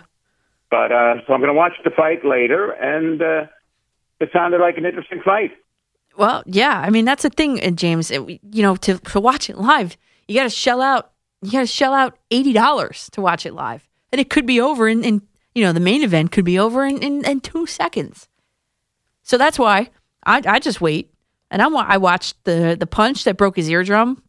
I watched it all on Twitter. You wait. If you're just patient enough to wait an hour or 2 or 3 at this point, then you get the whole essence of the fight without having to pay the money. And for me, as it like a real casual, real casual boxing fan, I mean, that's enough for me. I don't need to see it live. I could watch it on tape delay, like this Miracle on Ice, and be okay with that. Pierce, if you keep it quick, I'll get you now. Pierce in Long Island, you're on the Fan. What's going on? What's up? I just want to say, I totally agree with you that the Rangers should sell. I think Kreider, I love him, but he's streaky. I don't trust him. I would trade him, get a pick, a prospect, and everyone's saying trade Lundqvist. He shouldn't leave. He's a Ranger, and 2, who's taking that contract? Well, I think Gorgiev should be traded because he's young, he's good. I wish we could have traded him to Toronto, but they already got the guy. But I agree with you that the Rangers should sell. I think they're too young. Like maybe next year, I think they should wait. This is like a little too early. Oh, you want if they do trade Kreider, you want him back again next year? In free agency? I don't know. We got to pay D'Angelo. A lot of guys are going to get paid. Mm-hmm. I'd rather them than Kreider, honestly. Yeah. All right. Well, that's one opinion, and I know that's going to explode the phone lines here, Pierce. And I appreciate the call. And that's the thing. I mean, it's just there's conflicting. The Rangers they're just about a playoff team, but they're not totally a playoff team. So what do? Are you buyers or are you sellers? I mean, that's the question, the age-old question with every trade deadline in every single sport. If you're a borderline team, what exactly do you do? And Rangers fans, as you've seen tonight, the calls we've gotten tonight so far, they have been conflicted. Some want to sell Kreider, some want to keep him, some want to get rid of Lundqvist, some want to keep him. I mean, I don't know. But the fact is that, the Rangers have done a pretty good job on this rebuild thing since that letter they sent years ago. So you have to have a little trust in the upper management, unlike some other teams here in New York. Hey, more calls after the break. This is not going to be a long break. This is just an update with Marco, and we'll get right back to the calls after that. So, Marco, there you go. Hey, everybody, welcome back to McCartan After Midnight here at 422, and we are buzzing on these phone lines here. This is great. Hey, and you guys are this conversation on Twitter is really this secondary conversation on Twitter is almost as good as the conversations on the phone lines here. So if you want to get aboard and chime in on any of those threads going on my Twitter page, it's at Coach MCCARTAN. I just had at Supersound 70s sent me a very rudimentary Photoshop, but you guys remember the Keyshawn Johnson Just Give Me the Damn Ball book that he came out with? The complete and unauthorized story, the fast times and hard knocks of an NFL rookie, and it's Keyshawn Johnson on the cover. Well, he has Photoshopped Odell Beckham's face on the cover, Just Giving the Damn Ball, Odell Beckham. And that's one of the topics we've been hitting on tonight in this grab bag full of things is Odell Beckham, the possibility of him wearing a green New York Jets jersey or white or black New York Jets jersey next season. I'm down for it. The Jets have needed that true number one wide receiver for so long. He would be their best offensive player immediately. He is one of the most fan favorite, except if you're a Giant fan or probably a Browns fan at this point, player across the league. I mean, when Odell Beckham was with the Giants, his blue and white number 13 was atop the NFL highest jersey sales for dozens of times. Each month in, month out, they go by month on NFLshop.com. He's known worldwide. I mean, his blue and white 13 was the top selling jersey in Norway, Sweden, and United Kingdom. And the Jets, well, they're known for that quick ticket grab. RE cashing in on Tebow Mania after Mark Sanchez had just brought them to 2 AFC championship games. So, I wouldn't put it past him. And of course, at 27 years of age, he's a major prime time threat on the field. I am so behind Odell Beckham coming to the Jets, provided by the fact that, and this is always, you should always just assume that I'm going to say this next, that Adam Guru knows how to use him. Because his track record, especially with Jarvis Landry in Miami, let's just say, wasn't too good.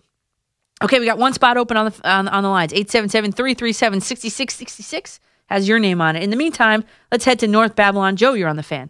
Hey, how you doing? What up, Joe? I found you tonight on Twitter, so I want to say your Twitter game is quite strong. All right, A+. There we go. With this OBJ thing, yeah, he hasn't been an elite receiver in 4 years now. I mean, you're making him out to be a star. He hasn't been a star since 2015. Yeah, he was horrible last year. Well, horrible. He had a horrible quarterback last year, and he split time with Jarvis Landry, 50-50 on snap count, on receptions, by the way. I understand that. It's a very good point. And he still put over 1,000 yards last year. Yeah, but if the Giants traded him last year, Darius Slayton, who was I believe a sixth-round pick or a fifth-round pick, love him, schooled him in stats. I mean, totally smoked him. But who's throwing him the ball? That's the thing. Who's throwing So now the ball? Daniel Jones is better than the number one overall pick, Baker Mayfield? If I'm trying to make a team, well, let's do that draft. Say they're in the same draft class, Baker Mayfield or Daniel Jones. I'm taking Daniel Jones. So am I. So there you go. That answers your own question. Okay, but with the Jets, he would be a total, and I'm not going to curse in your show, of course. Don't, because I'm going to have to dump you. Blank show. Yeah, that's what he would be. It would be horrible, and I hate the Jets. I don't even want to see that to happen because it would be horrible. Adam Gase doesn't know how to manage anybody that has a strong opinion. That's the thing. Oh, that I agree with you. He's horrible. He's horrible. He needs to go. He's a joke, right? He needs to go. Yeah. So, sure. Listen, it's been great talking to you, and it's been a great listen. This is the first time I ever listened to you, and I hope to listen to you in the future. Well, Joe, thanks. This is my time slot. This is it. This is my regular time slot, 2 to 6 a.m. Saturday night into Sunday. So catch me every week here at that time. But see, that's the thing. Odell Beckham had, injuries, of course, but he, regardless of literally splitting the number of catches with Jarvis Landry right down the middle, over 1,000 yards last year with Baker Mayfield, who, if you're picking again, is it going to be Baker Mayfield or Daniel Jones? Let's just say they were in the same draft class. Of course you're picking. I'm picking Daniel Jones. Baker Mayfield, overhyped, can't back it up. All right, so let's talk about some cons. Maybe Sam Darnold. But that's a pro and a con for me because, Sam Darnold has that laid-back California dude personality. He's still growing into his own. Does he really need Odell Beckham telling him how to do his job? I mean, how talented, though, would Beckham be? It would open up the entire field for Sam Darnold. The other thing is, would Beckham be the final piece of the Jets winning the AFC East? No, he wouldn't. He would not be that final piece. The Jets need a cornerback. They need an offensive line upgrade. And they need a legit terrorizing pass rusher because Quinnen Williams isn't it. Leonard Williams wasn't it. And all of those, in my opinion, are those premium positions. So I think the money could be spent at one of those other crucial positions. But, hey, like I said, you don't give up on talent. So there you go. At 27, though, he's coming off his worst season. I get it. But who was throwing him the ball? And how many catches was he splitting? Come on. He wasn't a number one receiver in Cleveland. He was 1A or 1B, and that's it. With the Jets, he would be 1A. With a veteran like Jamison Crowder in the room with him, too. Not to mention Lenny in Long Island. You're on the fan. And how are you today? I will be here every Saturday night. All right, Lenny. Listening Appreciate to it. what you have to say. By the way, you got some great callers. In addition to the quantity, there's good quality. Yeah. They talk about the hockey game between the United States and when they won the gold medal. Mm-hmm. Believe it or not, that may not have been the greatest game ever played by the United States team. Ooh, which is? 1976, the Philadelphia Flyers played the Red Army team in Philadelphia at the Spectrum. Kate Smith sang God Bless America, and the Spectrum went crazy. The end result was that once their star player, Valerie Karmeloff, was laying prone on the ice, the Russian coach took the Russian team off the ice. They were in the dressing room for almost 20 minutes until they got a call saying if you don't come out, you're not going to get the $250,000 that you're supposed to get, and that's the only reason that they came out. The place was rocking. You couldn't believe how Dave Schultz and the rest of the guys just knocked them all over town. It was one of the most entertaining hockey games in the history of the National Hockey League. Well, So, yeah, I will give you that. That's pretty yeah, cool. no question. And also, your other caller called about the heavyweight champion of the world, how he used to be second to the president. Yeah. The greatest, and I'm going to send you this, the greatest sporting event ever broadcast was by a fellow named Les Kiter. He broadcast the Floyd Patterson-Ingemar Johansson fight, 1959, when Johansson came in from Sweden and knocked Patterson down 6 times in the third round to win the heavyweight champ. I'll send you the tape. It is by far the greatest sporting event of any sport ever broadcast. Now, last thing, and I'll ask you this question. Will any of the Houston Astros get voted onto the All-Star team by the fans, no matter what their statistics show? Yeah, that's a great point.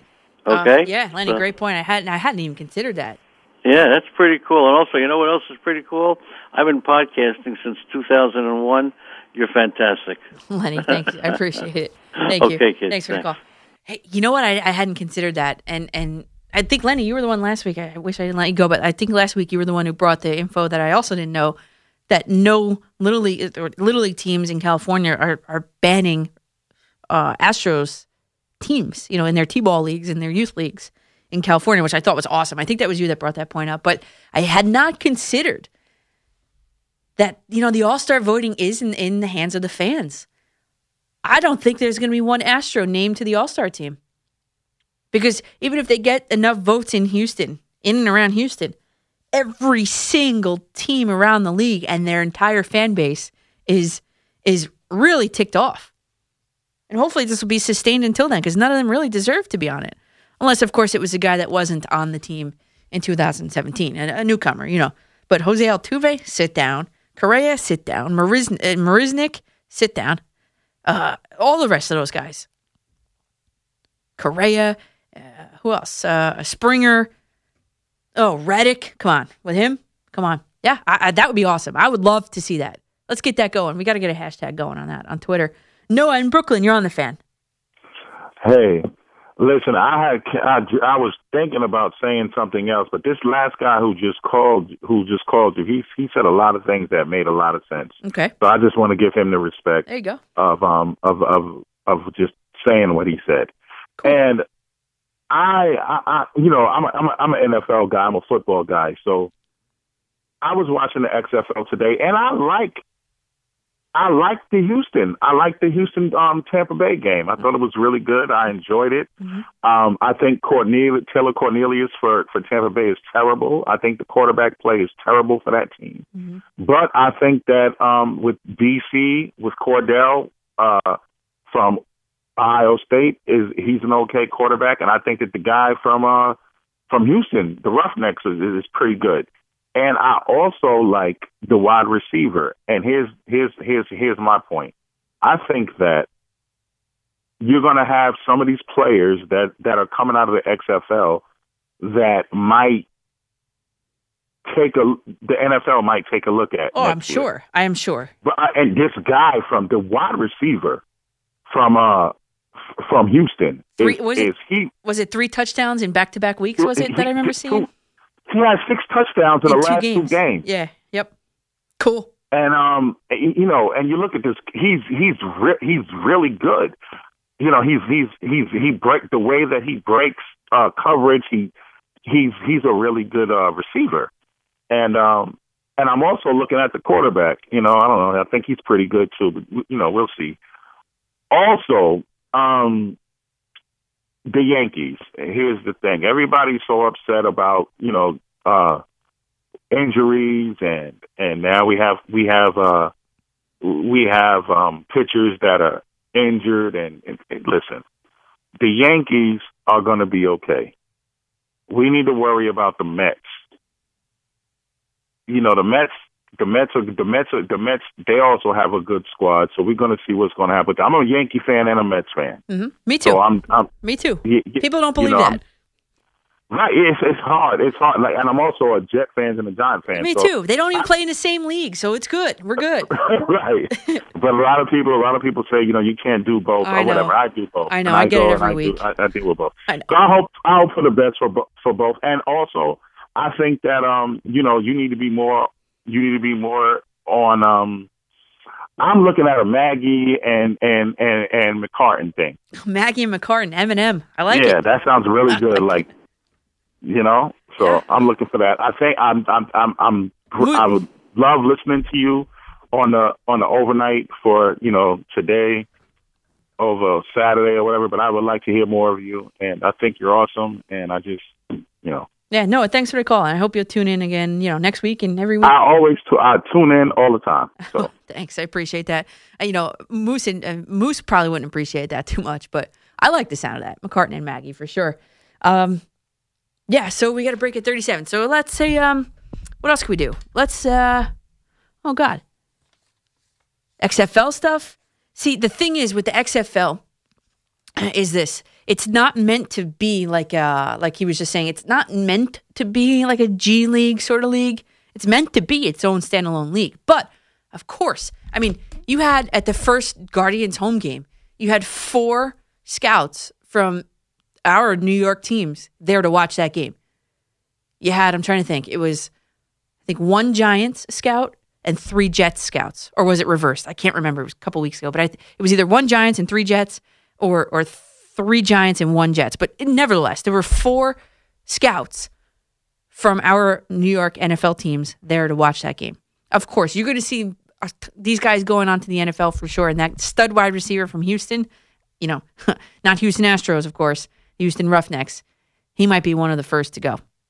And the DC quarterback, he's making a real big campaign for himself, too, to get back into the NFL. So, all right. So more of your calls after the break. There's been a steady stream and really good. You guys stay on hold. I promise I always get to you guys. So 877-337-6666. If you want to get aboard, it's McCartan After Midnight. Danielle McCartan on The Fan. As you guys know, baseball is actually back. Like actual baseball. We've been talking about the Astros for 2 weeks straight. I mean, entire shows for 2 weeks straight leading up to today. I'm glad there's not a ton of Astros calls on hold, or tonight at all, which is great. But the Mets and Yankees both played today. And first of all, I got to say that this panic button, knee-jerk reaction, overreaction Sunday to this Luis Severino injury. I mean, come on, guys. It's not time to panic just yet. I mean, the sky is not falling in Yankee world, in Yankee universe, okay? He's going for tests. It only happens with his changeup. So what? You have Severino out there throwing just every pitch other than a changeup this year. I'm just kidding. I know that's not possible. But let's not hit the panic button, everybody, here in New York, until at least Wednesday when the tests are complete. And, the team knows more and he knows more about what this injury is. Because it seems to be perplexing to everybody. So stop with the panic. We're going to wait and see. Next week, then, it might be time to hit the panic button. But you never know. And then the Mets have, one of their pitchers has another injury. Did you guys hear? Well, it's not just, but it's Seth Lugo. Seth Lugo has a small fracture on his left pinky toe. And how he got it? He banged his toe in the Ottoman Hotel. And listen, you don't know how much you use or need your pinky toe until something like this happens, because I've done it. I was running out of my bedroom when I was about, I would say, in college. I was home for the weekend and I was running out of my bedroom. The dog was barking at something outside and I thought it was another animal. I don't know. I thought whatever. The commotion that was going on outside, I felt like I needed to get to in a hurry. And I jumped up from my computer. I ran out the door and I caught my pinky toe on the door. And let me tell you, black and blue right away. So I understand what Seth Lugo is going through. I mean, you don't realize it until, like I said, you have an injury to your pinky toe. And you don't realize how much you need it, especially when you're standing, just standing. But the good news for Seth Lugo and for the Mets, I mean, as I've been through, it's not a terribly long recovery period. There's really nothing you can really do for it. It doesn't have any lasting effects. He'll be fine. The Mets will be fine. And after Chasen Shreves performance today. Can't come fast enough for them. Okay, let's get back to the phones. There is one open spot for you. 877-337-6666. Ralph in Bradley Beach. You're on the Fan. Hey, Coach Danielle from another coach, Coach Ralph. What's up, Coach Ralph? Congratulations on the journey. I just want to congratulate some girls from my old school, First Long Beach High School, New York, the first place kicker to make the varsity team for the boys team, the first ever. And we have the New York State girls hockey team where we had the goalie, and we win every year, either county or states, Long Beach, New York, where the Rangers used to have their camp. I used to work there. And she became the first goalie to break law. So the lines are cracking. And thanks to people like you, I just want to say about the USFL, it's my dream come true. There's a kid from our little town, East Rockaway, New York, Mr. O'Hagan, playing for the DC team. He played for the Buffalo University, got last cut by the Giants. And my brother gets season tickets. I'm 67. He said, I'm going to be on the sidelines when Mr. O'Hagan is going to be the first kid from East Rockaway, the smallest town in to be playing. And I'll be on the sidelines. Cool. For my April game. I am so excited. 67. I'm glad that your journey is I'm enjoying it. Well, thanks. I appreciate that. And one thing about OBJ, I lived in Port Imperial. He used to go by the PF Chang's with his driver picking up the Chinese food. Uh-huh. He's been thrown out of the River Palm up the road in Edgewater. But you know what? Mm-hmm. I'm a Giant fan. He's worth the gamble for your Jets. The man is a legitimate. I don't care what these kid guys said. The kid can play. Mm-hmm. I think with his parents, he'll do the right thing in the Jets. I think, like you said, you are right. I'm a Giant fan. That kid, you put him out there, he's top 3. The guy, I think he's going to be ready to do something. I think he misses New York. I think you bring him back to the Jets. I said, boy, she's got the answer to the pain. I'm a Giant fan, but I think with Anderson out there, I think the kid will be unstoppable. I think he's got something to prove. Give him a chance. I mean, stop talking about train wreck. Everybody, second chance. Yep. I know. Well, in this case, it'd be a third chance, but, Yeah, I know there's a little chance of that, but you know what? Ran track. His mother, I heard, is in his ear from, people that talk about him. Let me tell you something. He did. Odell Beckham Jr. did a women's football camp in over there in Waldwick. And let me tell you something. His mother was there. I was there. His mother was there. He's LSU track star. Yeah. Oh yeah. She is a huge influence on his life. Who brings their mother to work like he does? Nobody. He signed for my kids. I got the opposite feel about him. I know he's got situations, but I think he's a baby looking to cry. I think his mother's in his ear now, and his mother is. Just like you said, I'm glad situation goes for it. People are judging him. All right, we give him a second chance. The guy is a legitimate player. I think he's going to wake up. And I said, wow, she's right. Let him go there. Let him come back to New York because he wasn't happy in Cleveland. I think the Jets, I said, as a Giant fan, if I had that guy, take him. You're right. I don't care what Ellis Bozo say. He's worth a shot. At that price, you're going to get him. I think so. I mean, if you're paying, if the market value on Robbie Anderson is $12 million and Odell's contract is $14.2, who are you picking? I'm picking Odell Beckham. Of course, it's not a no-brainer. I said, listen, these guys that are calling, I realized a long time ago, men are crying at the dentist chair, women having babies. Let Danielle have the answer. I think that you're 100%. I said, I just woke up and I'm 67. I said, that's the plan for the Jets. Put that guy out there. He want to come back, prove to New York. I think you got the answer to the pain, but that guy will be. And if you can get him on the down low, go ahead. Well, Ralph, I think that would be a good move for sure. Danielle, you're going to be the first New York coach, just like San Francisco had the first female. You're going to be on there. Whatever your parents did and what you did, you made all the programs you did great on, and now you're a coach. The journey's just begun. I'm proud of you, and the show is unbelievable. I don't call that much, but I wait for your openness and your awareness of everything. And one more thing, Mark Malusis I was babysitting my daughter's dog up at Battery Park. Who do I see pull into the space in front of her building? It's Mark Malusis. I got the 3 dogs. He says, are those yours? I said, yep. The one English Bulldog and 2 Frenchies. I said, yeah, I'm just walking him. She was in vacation to Miami with babies, and he pulled right in front of my daughter's place. I go, look, another bucket list for the coach done. Took a picture where we hit the dogs. It was, okay, Coach Ralph right in front of the building. I was like, look at this. The doorman, and such a gentleman, and waited for something like that. Now I could cross it off the bucket list, Coach with being host. There you go, Ralph. I appreciate the call always, Ralph. Coach Ralph. Oh, Danielle. You're great. Keep Thank going, you. Danielle. Thanks. Thank you. Coach Ralph, awesome. Let's hit Lenny in Fort Lauderdale, Florida. How are you, Lenny? Danielle, my girl. How you doing? I'm good. How are you? I'm good. I'm enjoying the show as always. Well, thank you. I got a few things to bring up. First of all, quickly with OBJ. Pains me to say, I really hate the guy, but he is the perfect fit for the Jets. Mm-hmm. And yes, he you is. Gotta take the gamble. Yes, sir. And if he acts like a jerk, you just toss him. But you got to take the chance. Yep. Couple other things. The Knicks. What can you say about the Knicks? They just have no luck. And when you're watching the season, they have the bad year. They change the rules of the lottery. They wind up third. And don't you know, two guys are fantastic. Zion's out of this world. John Morant, and then we get R.J. Barrett, who looks like he's the second coming of Trent Tucker. Just an invisible guy, puts up useless numbers, and I'm really disappointed in what happened with them. And I don't know when they're going to ever right the ship. And just sad. And nothing good. You got, Carmelo. People rip him, but you know what? He's the only guy who really ever wanted to come to New York. Yeah, I know. I wrote an article about that. Yep. Why isn't there a guy out there that wants? All you have to do is come to New York, get into the playoffs.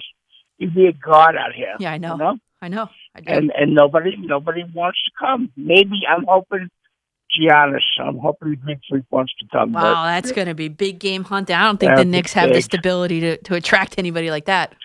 Got to get something. I can't take it anymore. I know, Lenny, and that's what they said last season. They got to get something, and they got nothing. They got absolutely zero. They didn't even get an interview. I'm glad. Look what the Nets got. They got this Kyrie Irving with just one head case and injured every 2 seconds, and Durant. I think that's going to wind up not working out for them. And maybe it's a blessing that the Knicks didn't get it. And lastly, okay, I see Leslie Visser is being entered in as the first woman sportscaster into the Hall of Fame for something. And she's good, and a lot of women out there now. And I find you wonderful. Who are your influences, and who do you think, who inspired you as far as getting into broadcasting? And who are your favorite sports shows right now on the air? Well, Lenny, thanks for calling me. I'll answer that. So funny that you asked that, honestly. I swear I didn't set that up. But I have a podcast dropping this week, actually. It's called, the second episode. The first episode, I interviewed Susan Waldman, also a pioneer in the field.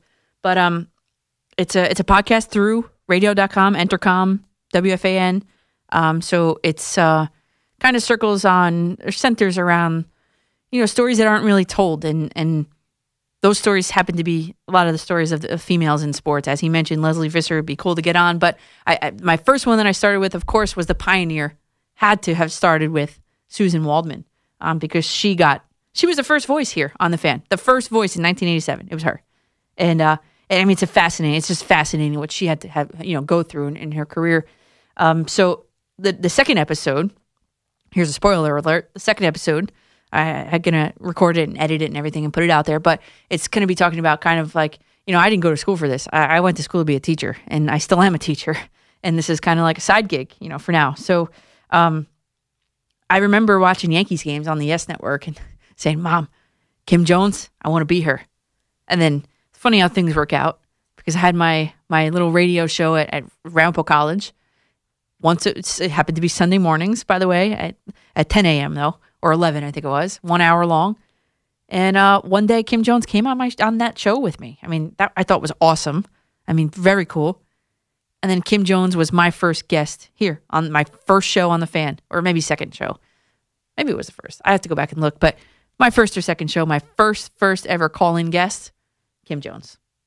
So I see her all the time at Giants games. She's probably, I would say, one of the most influential. And then I'd have to say next most influential would be Laura Oakman. She has done an amazing job connecting women in sports, broadcasting, and at all levels of the team level together. So Laura Oakman, who is another mainstay in the field. She has been doing wonderful things for women in sports.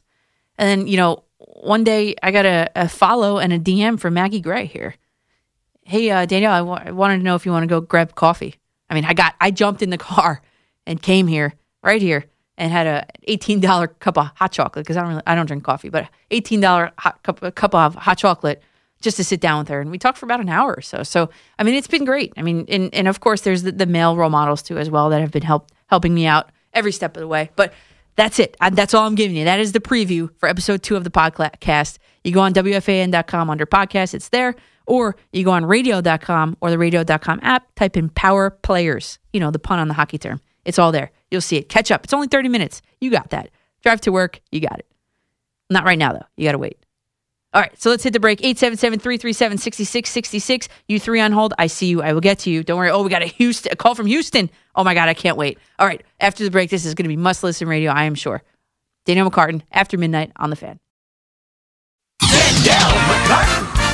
Sports Radio 101.9 FM and Sports Radio 66. The Fan. WFAN. Good morning, everybody, and let me welcome you into the final hour of McCartan After Midnight here on WFN Radio in Lower Manhattan, New York City.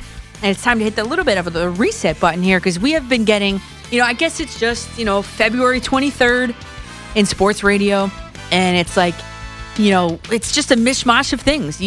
There's a lot of calls on hold with, always with just different topics. So it's kind of like grab bag, but I'll tell you what I opened with. You guys know by now that I love the songs, interludes, and my first song that I had was Eminem's Without Me, because, baseball's back.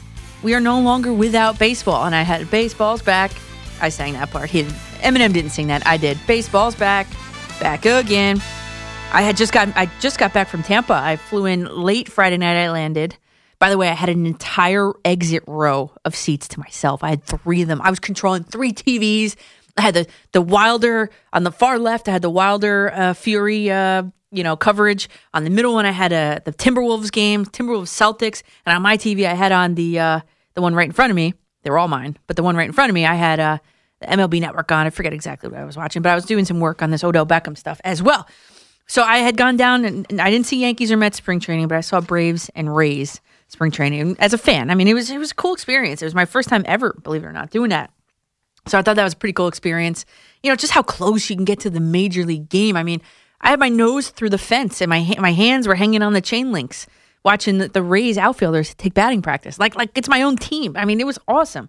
I love it. I love it. And so my cousin and I did that. I have a cousin that lives down there, and he took me there. And then, I also had overreaction Sunday with this Severino injury. I mean, let's not overreact here, guys. The ceiling or the sky is not falling just yet. Let's wait for the test to come back. How about we do that before we jump to anything? Because, they've taken some issues off the board already. And everybody seems to miss the fact that, even Luis Severino himself, I think, said the words, if it was serious. I mean, so there you go. Mets, the good, the bad, and the ugly from the Mets game earlier today was Wilson Ramos. He clean up Wilson Ramos. It was windy that last Friday that I was there in Florida. It was windy. It was like 50 degrees. I was wearing jeans, actually, and my North Face jacket, which the day before was 82 degrees. I was sitting on a beach. Okay, so the weather can turn like that. But Wilson Ramos almost had a grand slam. The wind blew it back in, or else he would have had a grand slam. And then the bad Pete Alonso 0 for 3. But, hey, it's February 23rd, by the way. But the ugly, this is a red flag. This is a cause for concern. Chasen Shreve, struggle city, man. He had an awful outing. Within his first 8 pitches, surrendered a home run, responded by plunking the next guy. He entered with this is the story of the Mets bullpen last season. Entered with the lead, left the game tied. It's exactly what the Mets don't need. Another bad relief pitcher to blow the lead. Then, of course, next, The more fallout from the Astros cheating scandal. I introed that with Before He Cheats by Carrie Underwood. Maybe next time he'll think before he cheats, right? I had quotes from Mike Trout, Conforto, Harper, Markakis. And then a renewed call on my show here for Rob Manfred to step down, or for the owners to force him to step down. Because the commissioner's trophy is not just a piece of metal to the people that win it, to the people that hoist it. I hate to tell you that, Rob Manfred. And for the cities also that they represent. I mean, you had Chris Bryant talking about Chicago hadn't risen that trophy in 108 years. So he said that piece of metal meant a whole lot to this whole city. Justin Turner also nailed it. I think Cody Bellinger nailed it, and Justin Turner said for him to devalue it the way he did just tells me how out of touch he is with the players in this game. At this point, the only thing devaluing that trophy is that it says commissioner on it. Then Manfred had to come out and apologize and whatever. So those have been pretty much the main topics. We've talked about the MLB playoff structure. Most of it's a go for me, except for that Selection Sunday feature. But I like the wild card is now proposed to be back to a 3-game series. I hated the 1 game. I also like the 163rd play-in game, whatever. It's just going to be determined by the record in the league series, and I love that. It puts a little more effort on league play. And then we've had a lot of calls tonight and a lot of talk about a certain number 1-3, maybe in green, but that can't be because Maynard has that number retired. So maybe Odell Beckham will be wearing number 3 with the Jets. Who knows? We don't know. And we're full again. 877-337-6666. As soon as I take this call, we've got Jim in Houston. Jim, I'm ready for you. Yeah, hi there, Danielle. What's up? Can you hear me okay? Yes. Okay. I've been actually listening to some of the New York broadcasts, on the radio.com application, like last week, since the comments started coming out from a lot of the players. Right. And, I just want to set the record straight. I've watched a lot of Astros games and, been a fan with them for a long time, that though as bad as this whole cheating scandal has been, the main thing that they violated was that after September 15th, when the commissioner sent out the memo, they never officially stopped with their routine that they were using, with the camera and all that. Okay. Because prior to that, there were no guidelines or rules as to, what can be used as far as technology or anything like that. And quite honestly, I know they said that a lot of the team did a bad job of apologizing and all that, but I can assure you, Crane did a really bad job. I'll tell you that right now. But after in the beginning, he did fine. Firing them, he was championed, and then all of a sudden, this apology comes out, and it was terrible. It was. Crane did a bad job. I'll tell you that. But later on, the players, when they did the locker room interviews, I don't know how much of it you guys heard of or whatever. I heard most apologetic. of them. I'm going to disagree with you because I watched it all, if not most of them. Most, if not all of them. I didn't feel any sort of remorse, and I don't think anybody else has. They're remorseful that they got caught. That's the thing. That's why they're remorseful. Quotes. I'm doing air quotes on that one for sure. Yeah, I'll agree with you. Hindsight. There are a lot. Like I said, if they hadn't gotten caught, they are going to be considered the villains right now.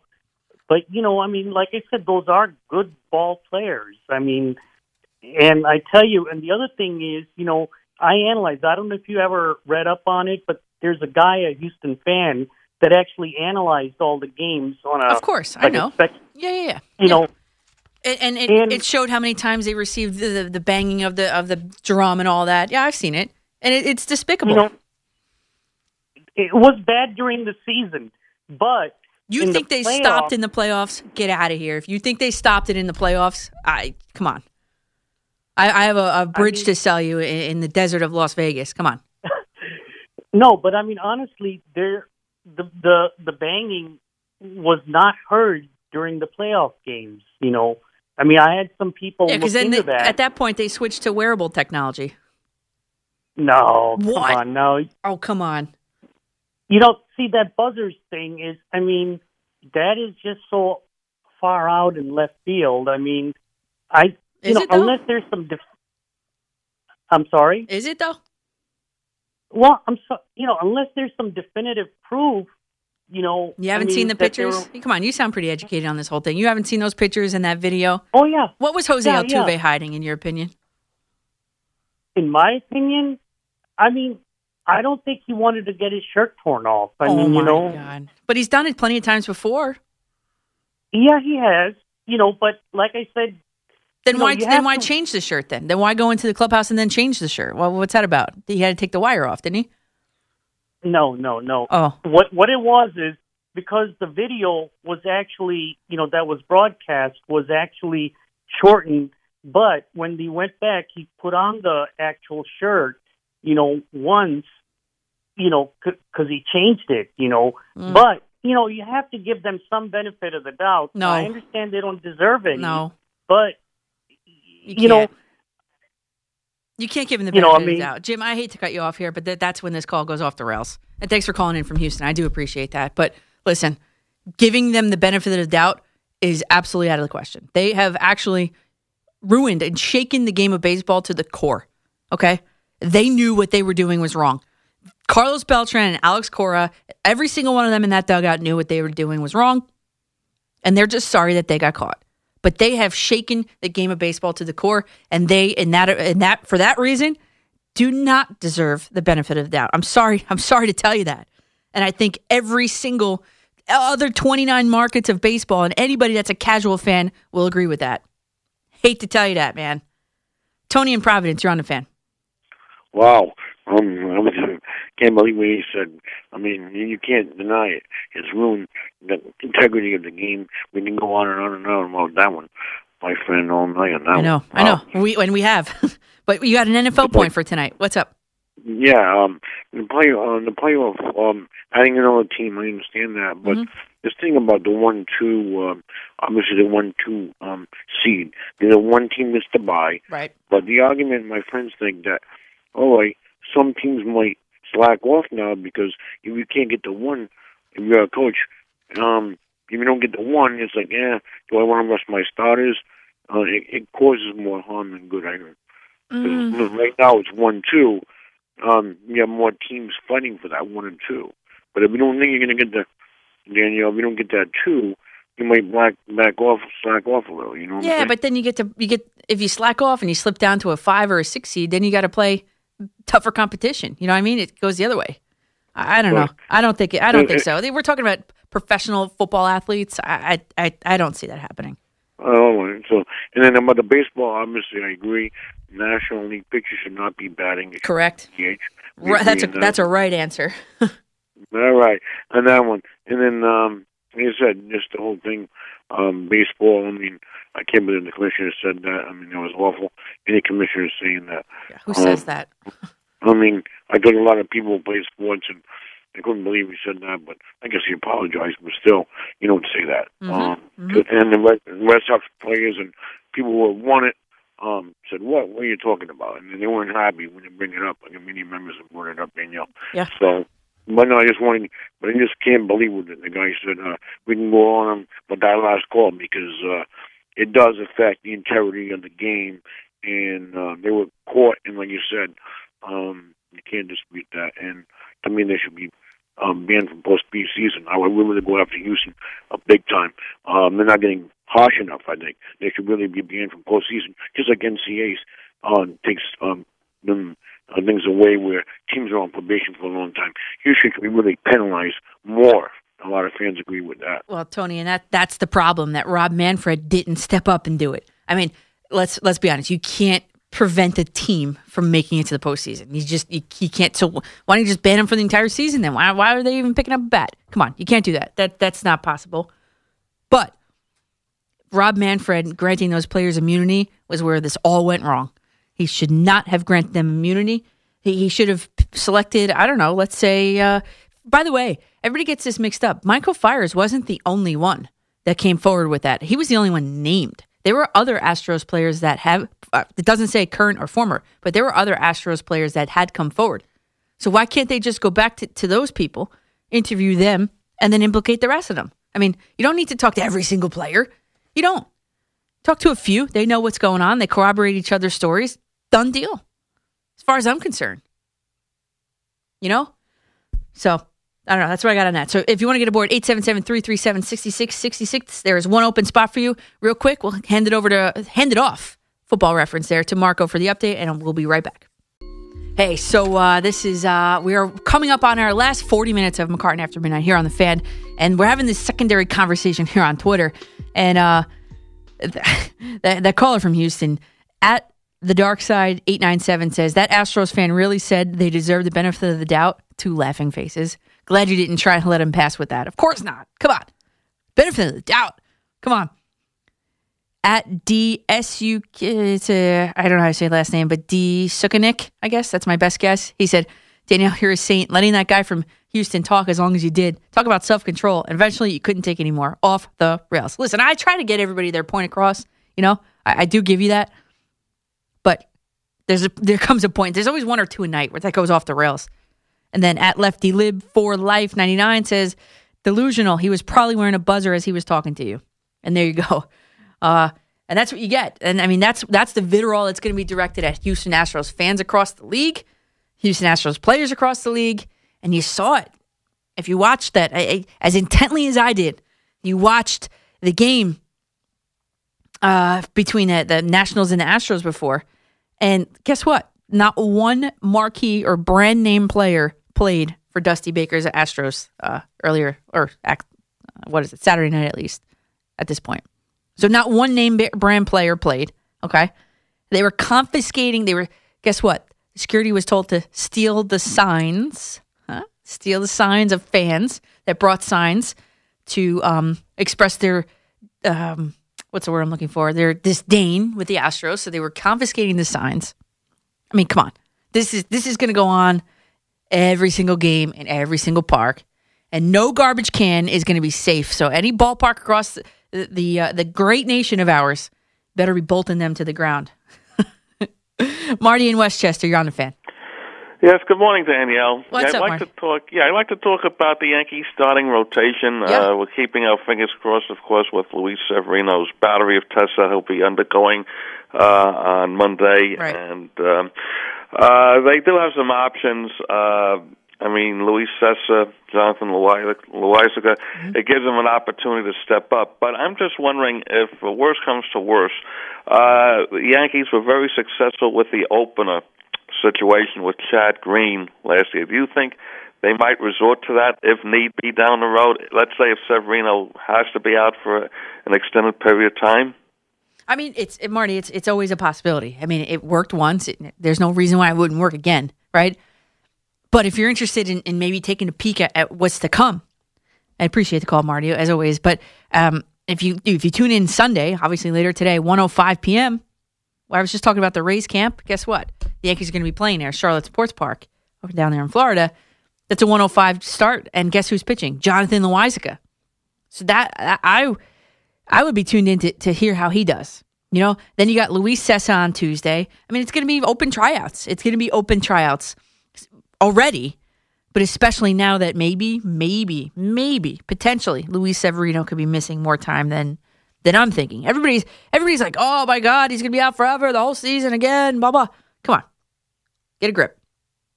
Relax. And let's just wait for the test to come back. But in the meantime, there are capable guys. And this is the time. This is why I love spring training. Let me put my coach's hat on. You know, you're seeing who's going to fit your team and who's going to perform and who's not. You know, spring training isn't for the superstars. Spring training is for those fringe guys, those guys working on getting a position, whether that be in a starting rotation or, a platoon outfielder. You know, it doesn't matter. But you got Loaizaga looking for a rotation spot. You got Sessa looking for a rotation spot. I'd love to see Davy Garcia. I'd love to see Jordan Montgomery. And then at that point in time, we can make a fair, evaluation of who, in fact, should be getting those spots vacated by 1, James Paxton, and potentially 2, Luis Severino. Sparky and Dobbs Ferry, you're on a fan. Oh, how you doing, Coach? What's up, Sparky? First of all, about the new playoff system, most of it's okay, but when you brought up the selection are you talking the baseball or the football? Yes. Oh, the baseball, okay. Yes. I'm thinking about, you as a coach, how would you feel if a team can publicly say they want to face you in the playoffs? Oh, it would tick me off big time.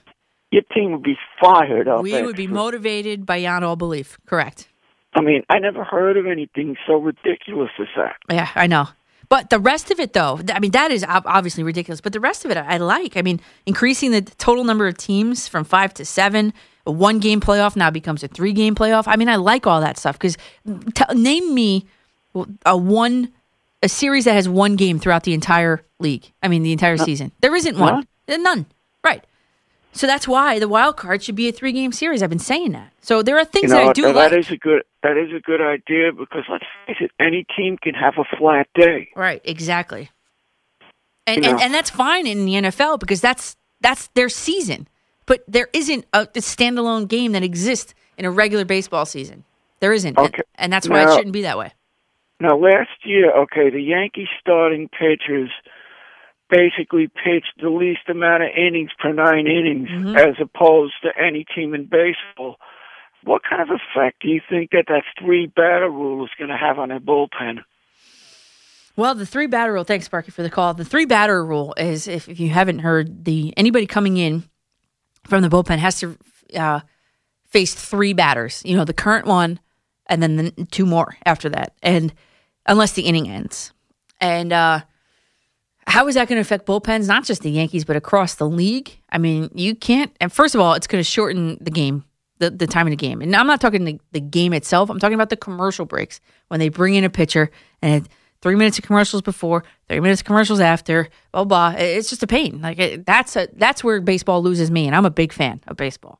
But how is that going to affect particularly the Yankees bullpen? See, I just don't like that they take the pitchers out so soon to begin with. I mean, I think of Tanaka in that playoff game, and it overexposes the bullpen to the opponent. Tanaka should have been able to go at least into the 8th, or the ALCS game it was, into the 8th inning at least.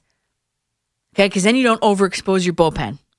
And now we know that the Astros were probably cheating then too. But my point is, I mean, it's going to make the game exciting, a little more exciting for those fringe fans, you'd have to think. Because, if there's not a favorable matchup, lefty, righty, whatever it is, it's going to result in runs and more excitement, more traffic on the base paths, et cetera, more drama within the game. So in a way, I don't mind it. And those of you that are like, oh, well, those days when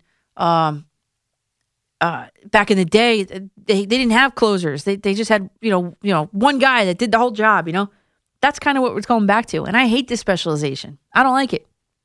I don't like it at all. So I like it. In conclusion, I'm a fan of it. Kevin in Copeg, you're on the fan. How are you doing, young lady? I'm a Yankees fan. I want to talk about the Astros. Okay. What's up, Danielle? Oh, I thought you were going to really go that way. I was like, another call about the Astros. No, I got 3 on hold. I'm not saying don't hang up, you people. But no, I was confused because it said OBJ as the topic. So a lot of fun on Twitter tonight. That was a lot of fun. We were going back and forth. See? At Coach McCartan, for those of you guys watching or listening. What's up? And Odell to the Jets would be great for the station. I mean, what do the Jets have to lose? I mean, who were the last? They had some divas here. I mean, Brandon Marshall, Santonio Holmes. Mm-hmm. I know they didn't end well. I mean, Holmes, we made it to the AFC Championship, and Marshall. I mean, if the NFL would do that new rule, we would have made the playoffs that year, right? That's right. Yep, the Jets would have made the playoffs that year. Actually, I believe, I have to go back and look, but I think the Jets had a better record than the Houston Texans that year, who did make the playoffs. So, yes, that would greatly benefit the Jets. And then for the station, I mean, Kim Jones, he was all over OBJ coverage with the Giants. And Mike Francesa, I mean, he would go AWOL. He was, like, really passionate about Odell. Was it last year? Yeah, I mean, I would love it. I'm telling you, Odell Beckham Jr. in a Jets green would be one of the missing pieces. They need a stud receiver. When was the last time they had a number 1 stud receiver? Like, I can't think of one. Wink for bet? Was he real? I mean, he wasn't my favorite Jet of all time, but he wasn't a number one. I guess for the old heads like Al Toon, but I don't remember that. Maynard, maybe all the way back to Maynard, maybe. But yeah, I think it'd be great. But those Astros, all right, have a great night. Well, Kevin, thanks for the call. I think Odell Beckham to the Jets would be absolutely great. And John in Bayonne, you're on the Fan. Hey, how's it going? What's up, John? All right. First thing, great shout out to Jay Happ today, Northwestern graduate, getting 2 innings in strong. Scoreless but I with 3 know, strikeouts. Yeah, exactly. Crazy. The guy's a stud. Well, But let's here's the thing, not go Danielle. that far, but sure. The guy's a stud. Go Cats. The thing is, why does Rob Manfred go after these guys, the Astros, so quickly? And Roger Goodell has done nothing about the Patriots when they've had moments and moments over the years that show them to be cheating the same way. Yeah, I was thinking about that exact thing when I was driving this morning. To be honest with you, I was thinking the same exact thing. I don't know. Yeah. I don't have an answer for it. I think maybe just the vitriol, the outspokenness of the players in the MLB. I think I don't know. I really don't. And I would love for that to be investigated too. But it's not going to ever be. You can't reopen it. It never will be because they'll let it go. Yep. I agree with you. And then even this year, when the guy got caught in the press box with a video camera. Oh yeah, that was kind of swept under the rug. The guys with the national accents on their face. Yep. I know. So it's like I don't know. I was thinking about that. I'm 100% honest with you. I was thinking about that too. But I guess we're never gonna know. All right. Thanks, Dan. John, thanks for the call. Yeah, I mean, you heard Spygate, you heard all these things with the Patriots and the video, and they were videoing the sidelines of the Bengals. Woo, they were really scared by the Bengals this year. Well, the Jets should have been maybe doing that too because they got beat by the Bengals in that game. And actually, I didn't even watch that game because I was with the Giants, but I didn't watch that game. You know what? I'm glad I didn't because I don't know if I could have finished it. I mean, the only Jets game I've ever turned off in my entire life was the butt fumble game. That was the only game I ever turned off. I watched all of them, suffered through all of them. But I don't think I could have made it through that Cincinnati game. And getting back to the Patriots point, I think that I was thinking about this, and what I decided upon in my own mind was that, there wasn't as much outcry. There wasn't as much outcry from the public and from the other players about the Patriots cheating. There wasn't as much vitriol. There wasn't, it was just different. Now you've got the superstars of the game coming out and speaking against not only the commissioner, not only the Astros, but the whole process of it.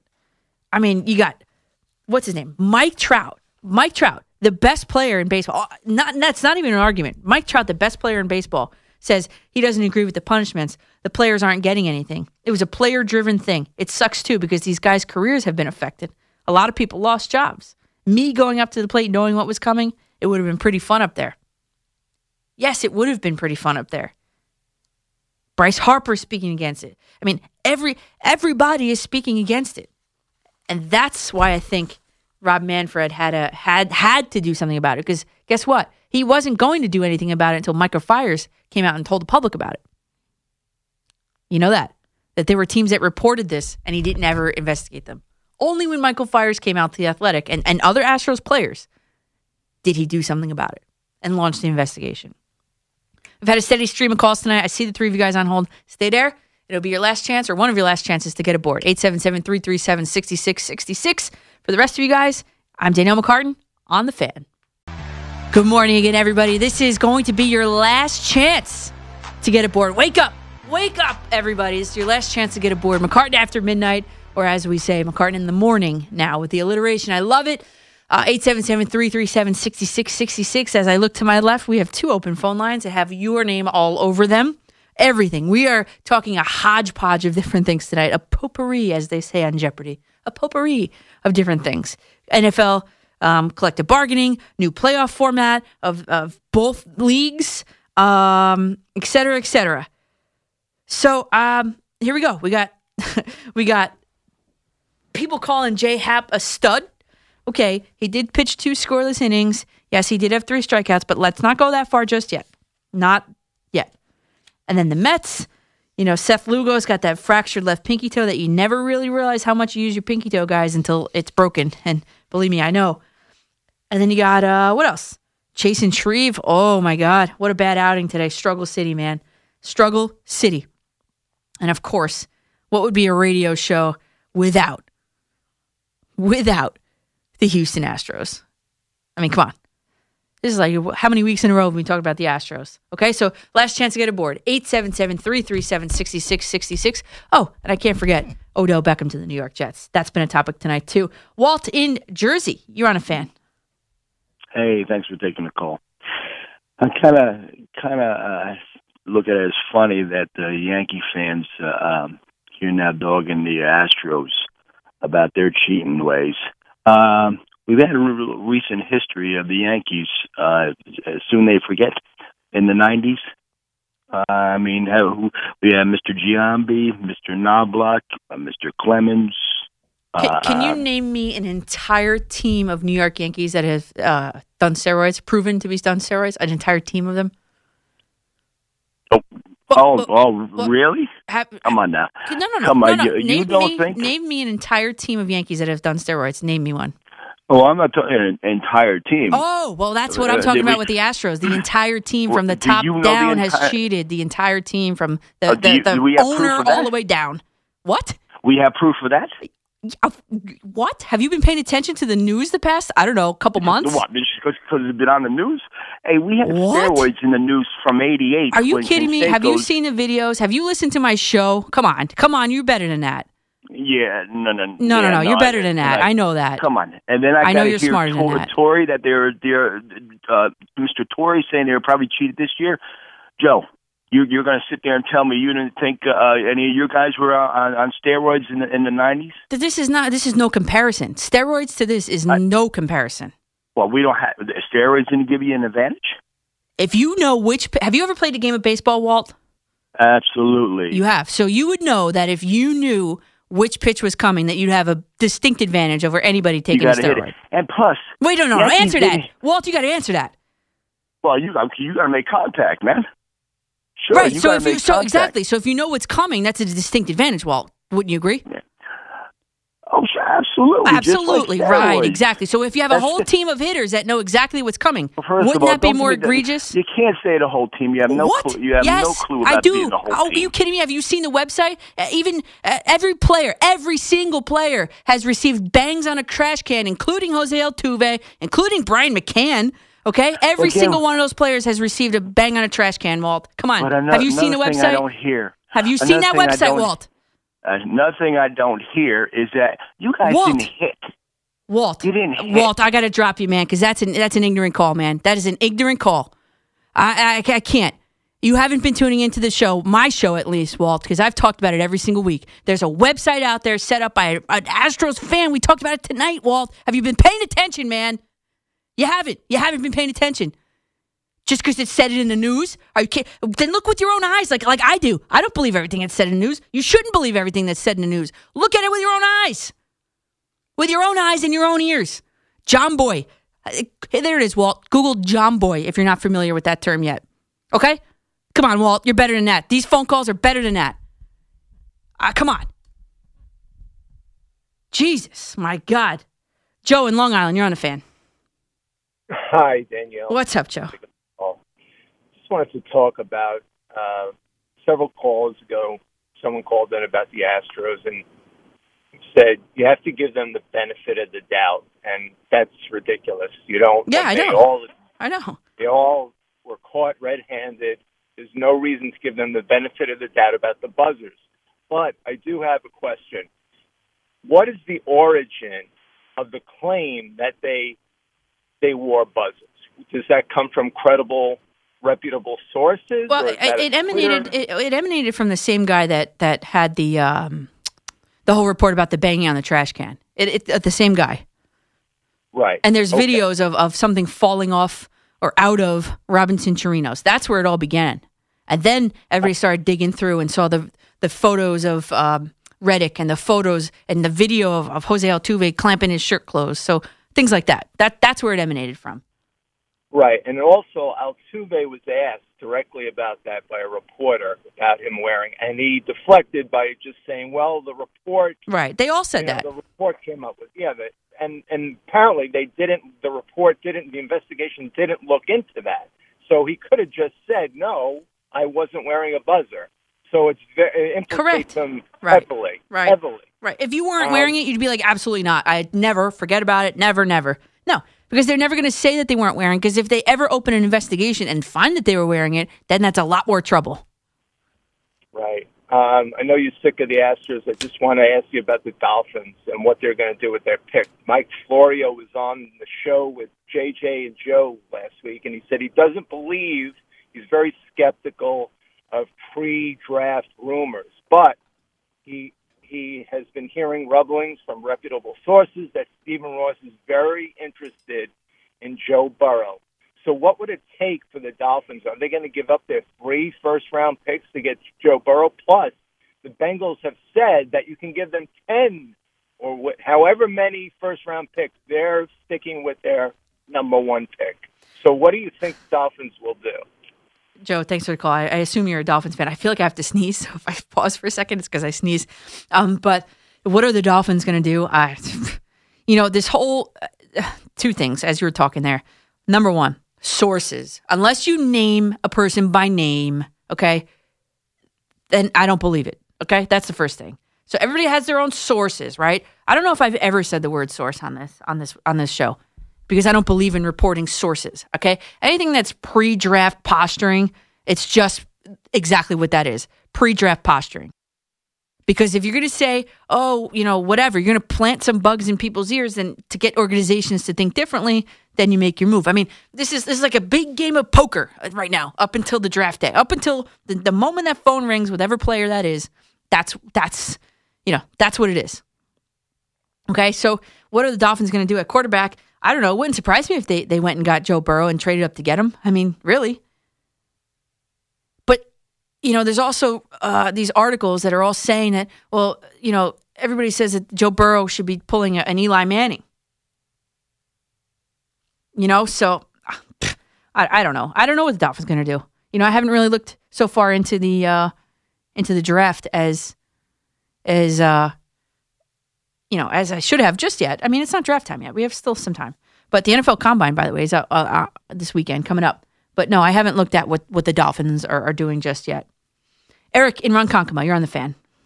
Hey, Danielle. Boy, I got you all fired up. This is great. Oh, God. Okay, real quick on the toe. My wife broke hers about 2.5 years ago. You can't even do anything for it. They don't even tape them together.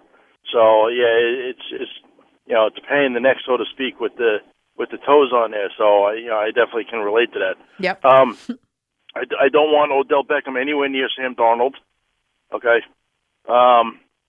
If he can't do any production with his best friend on the team, I don't want him anywhere near my rookie quarterback. I mean, he's not rookie anymore, but still, I need him to develop. I don't need someone complaining that they're not getting the ball. All right, that's the other thing. Mm-hmm. Okay, and real quick on the Astros thing, because I'm getting tired of talking about this, but all these you mentioned, Trout and these other guys coming out. I want to know, have any of these guys gone to Tony Clark and complained on there? Because all I hear is them complaining about Manfred. Yeah, have any of them approached Tony Clark? That's the thing. We don't know. We don't know that. That's probably never going to be put out there because, again, they want to put on the unified front. As the union, they want to be unified. So I wouldn't doubt it. I mean, all these players that are speaking out, I hope that they went to their union president or whatever. Yeah, I hope so. Because he's the only one who's going to turn around and say, well, I'm getting all these guys coming to me, we do need to do something on there. But we're not going to hear that. So them constantly, and look, I agree, Manfred has not done a good job with a lot of this on there. But, it's starting to get a little too one-sided for my liking on there. When you have the strongest union in sports on there, there's only so much you could do. People complaining about the fine for the owner and everything. That's the fine that was set in place. That's what it is, right? Exactly. People don't realize that. The $5 million, that was the highest they could go. But they should be changing the rule. They should already have changed that rule. You know what I mean? Well, I don't know. Can they do it now, or do they have to wait for the next agreement? Yeah, that I don't know, but it hasn't been talked about yet. As far as everything I've read, I mean, come on, already get on with it. Right, stuff like that. Evolving is where we're going to go. I mean, if Tony Clark again says, okay, we need to sit down and put in place, like people mention the penalties on the steroids. Well, you know what? Those penalties didn't come into place until people started getting caught on there. Right. So the ones who got caught prior, nothing happened to them until they started putting in the penalties. So that's where we're going to start going with this. Of course. So that's what I'm curious to see. Have a great weekend, Danielle. Thanks, you too, Eric. Of course, that's obviously where we're going to be going with that. And this looks like it's going to be Jay in Manahawkin up next. You're on the Fan. Hey, good morning, Danielle. Great show. Thank you. Really enjoyed it in the morning. Listen to you. Thanks. Danielle, I got a giant question. But first, has anybody seen that infected tattoo that Altuve was supposed to have? If you listened last week, I asked the beat reporter that was on, or the radio dude from Houston, and I asked him if he's seen the tattoo. He kind of giggled, and he said that's not what he's looking for. So he's the one in the clubhouse with them. I don't know. But apparently, though, he has walked in to the clubhouse this season with that tattoo.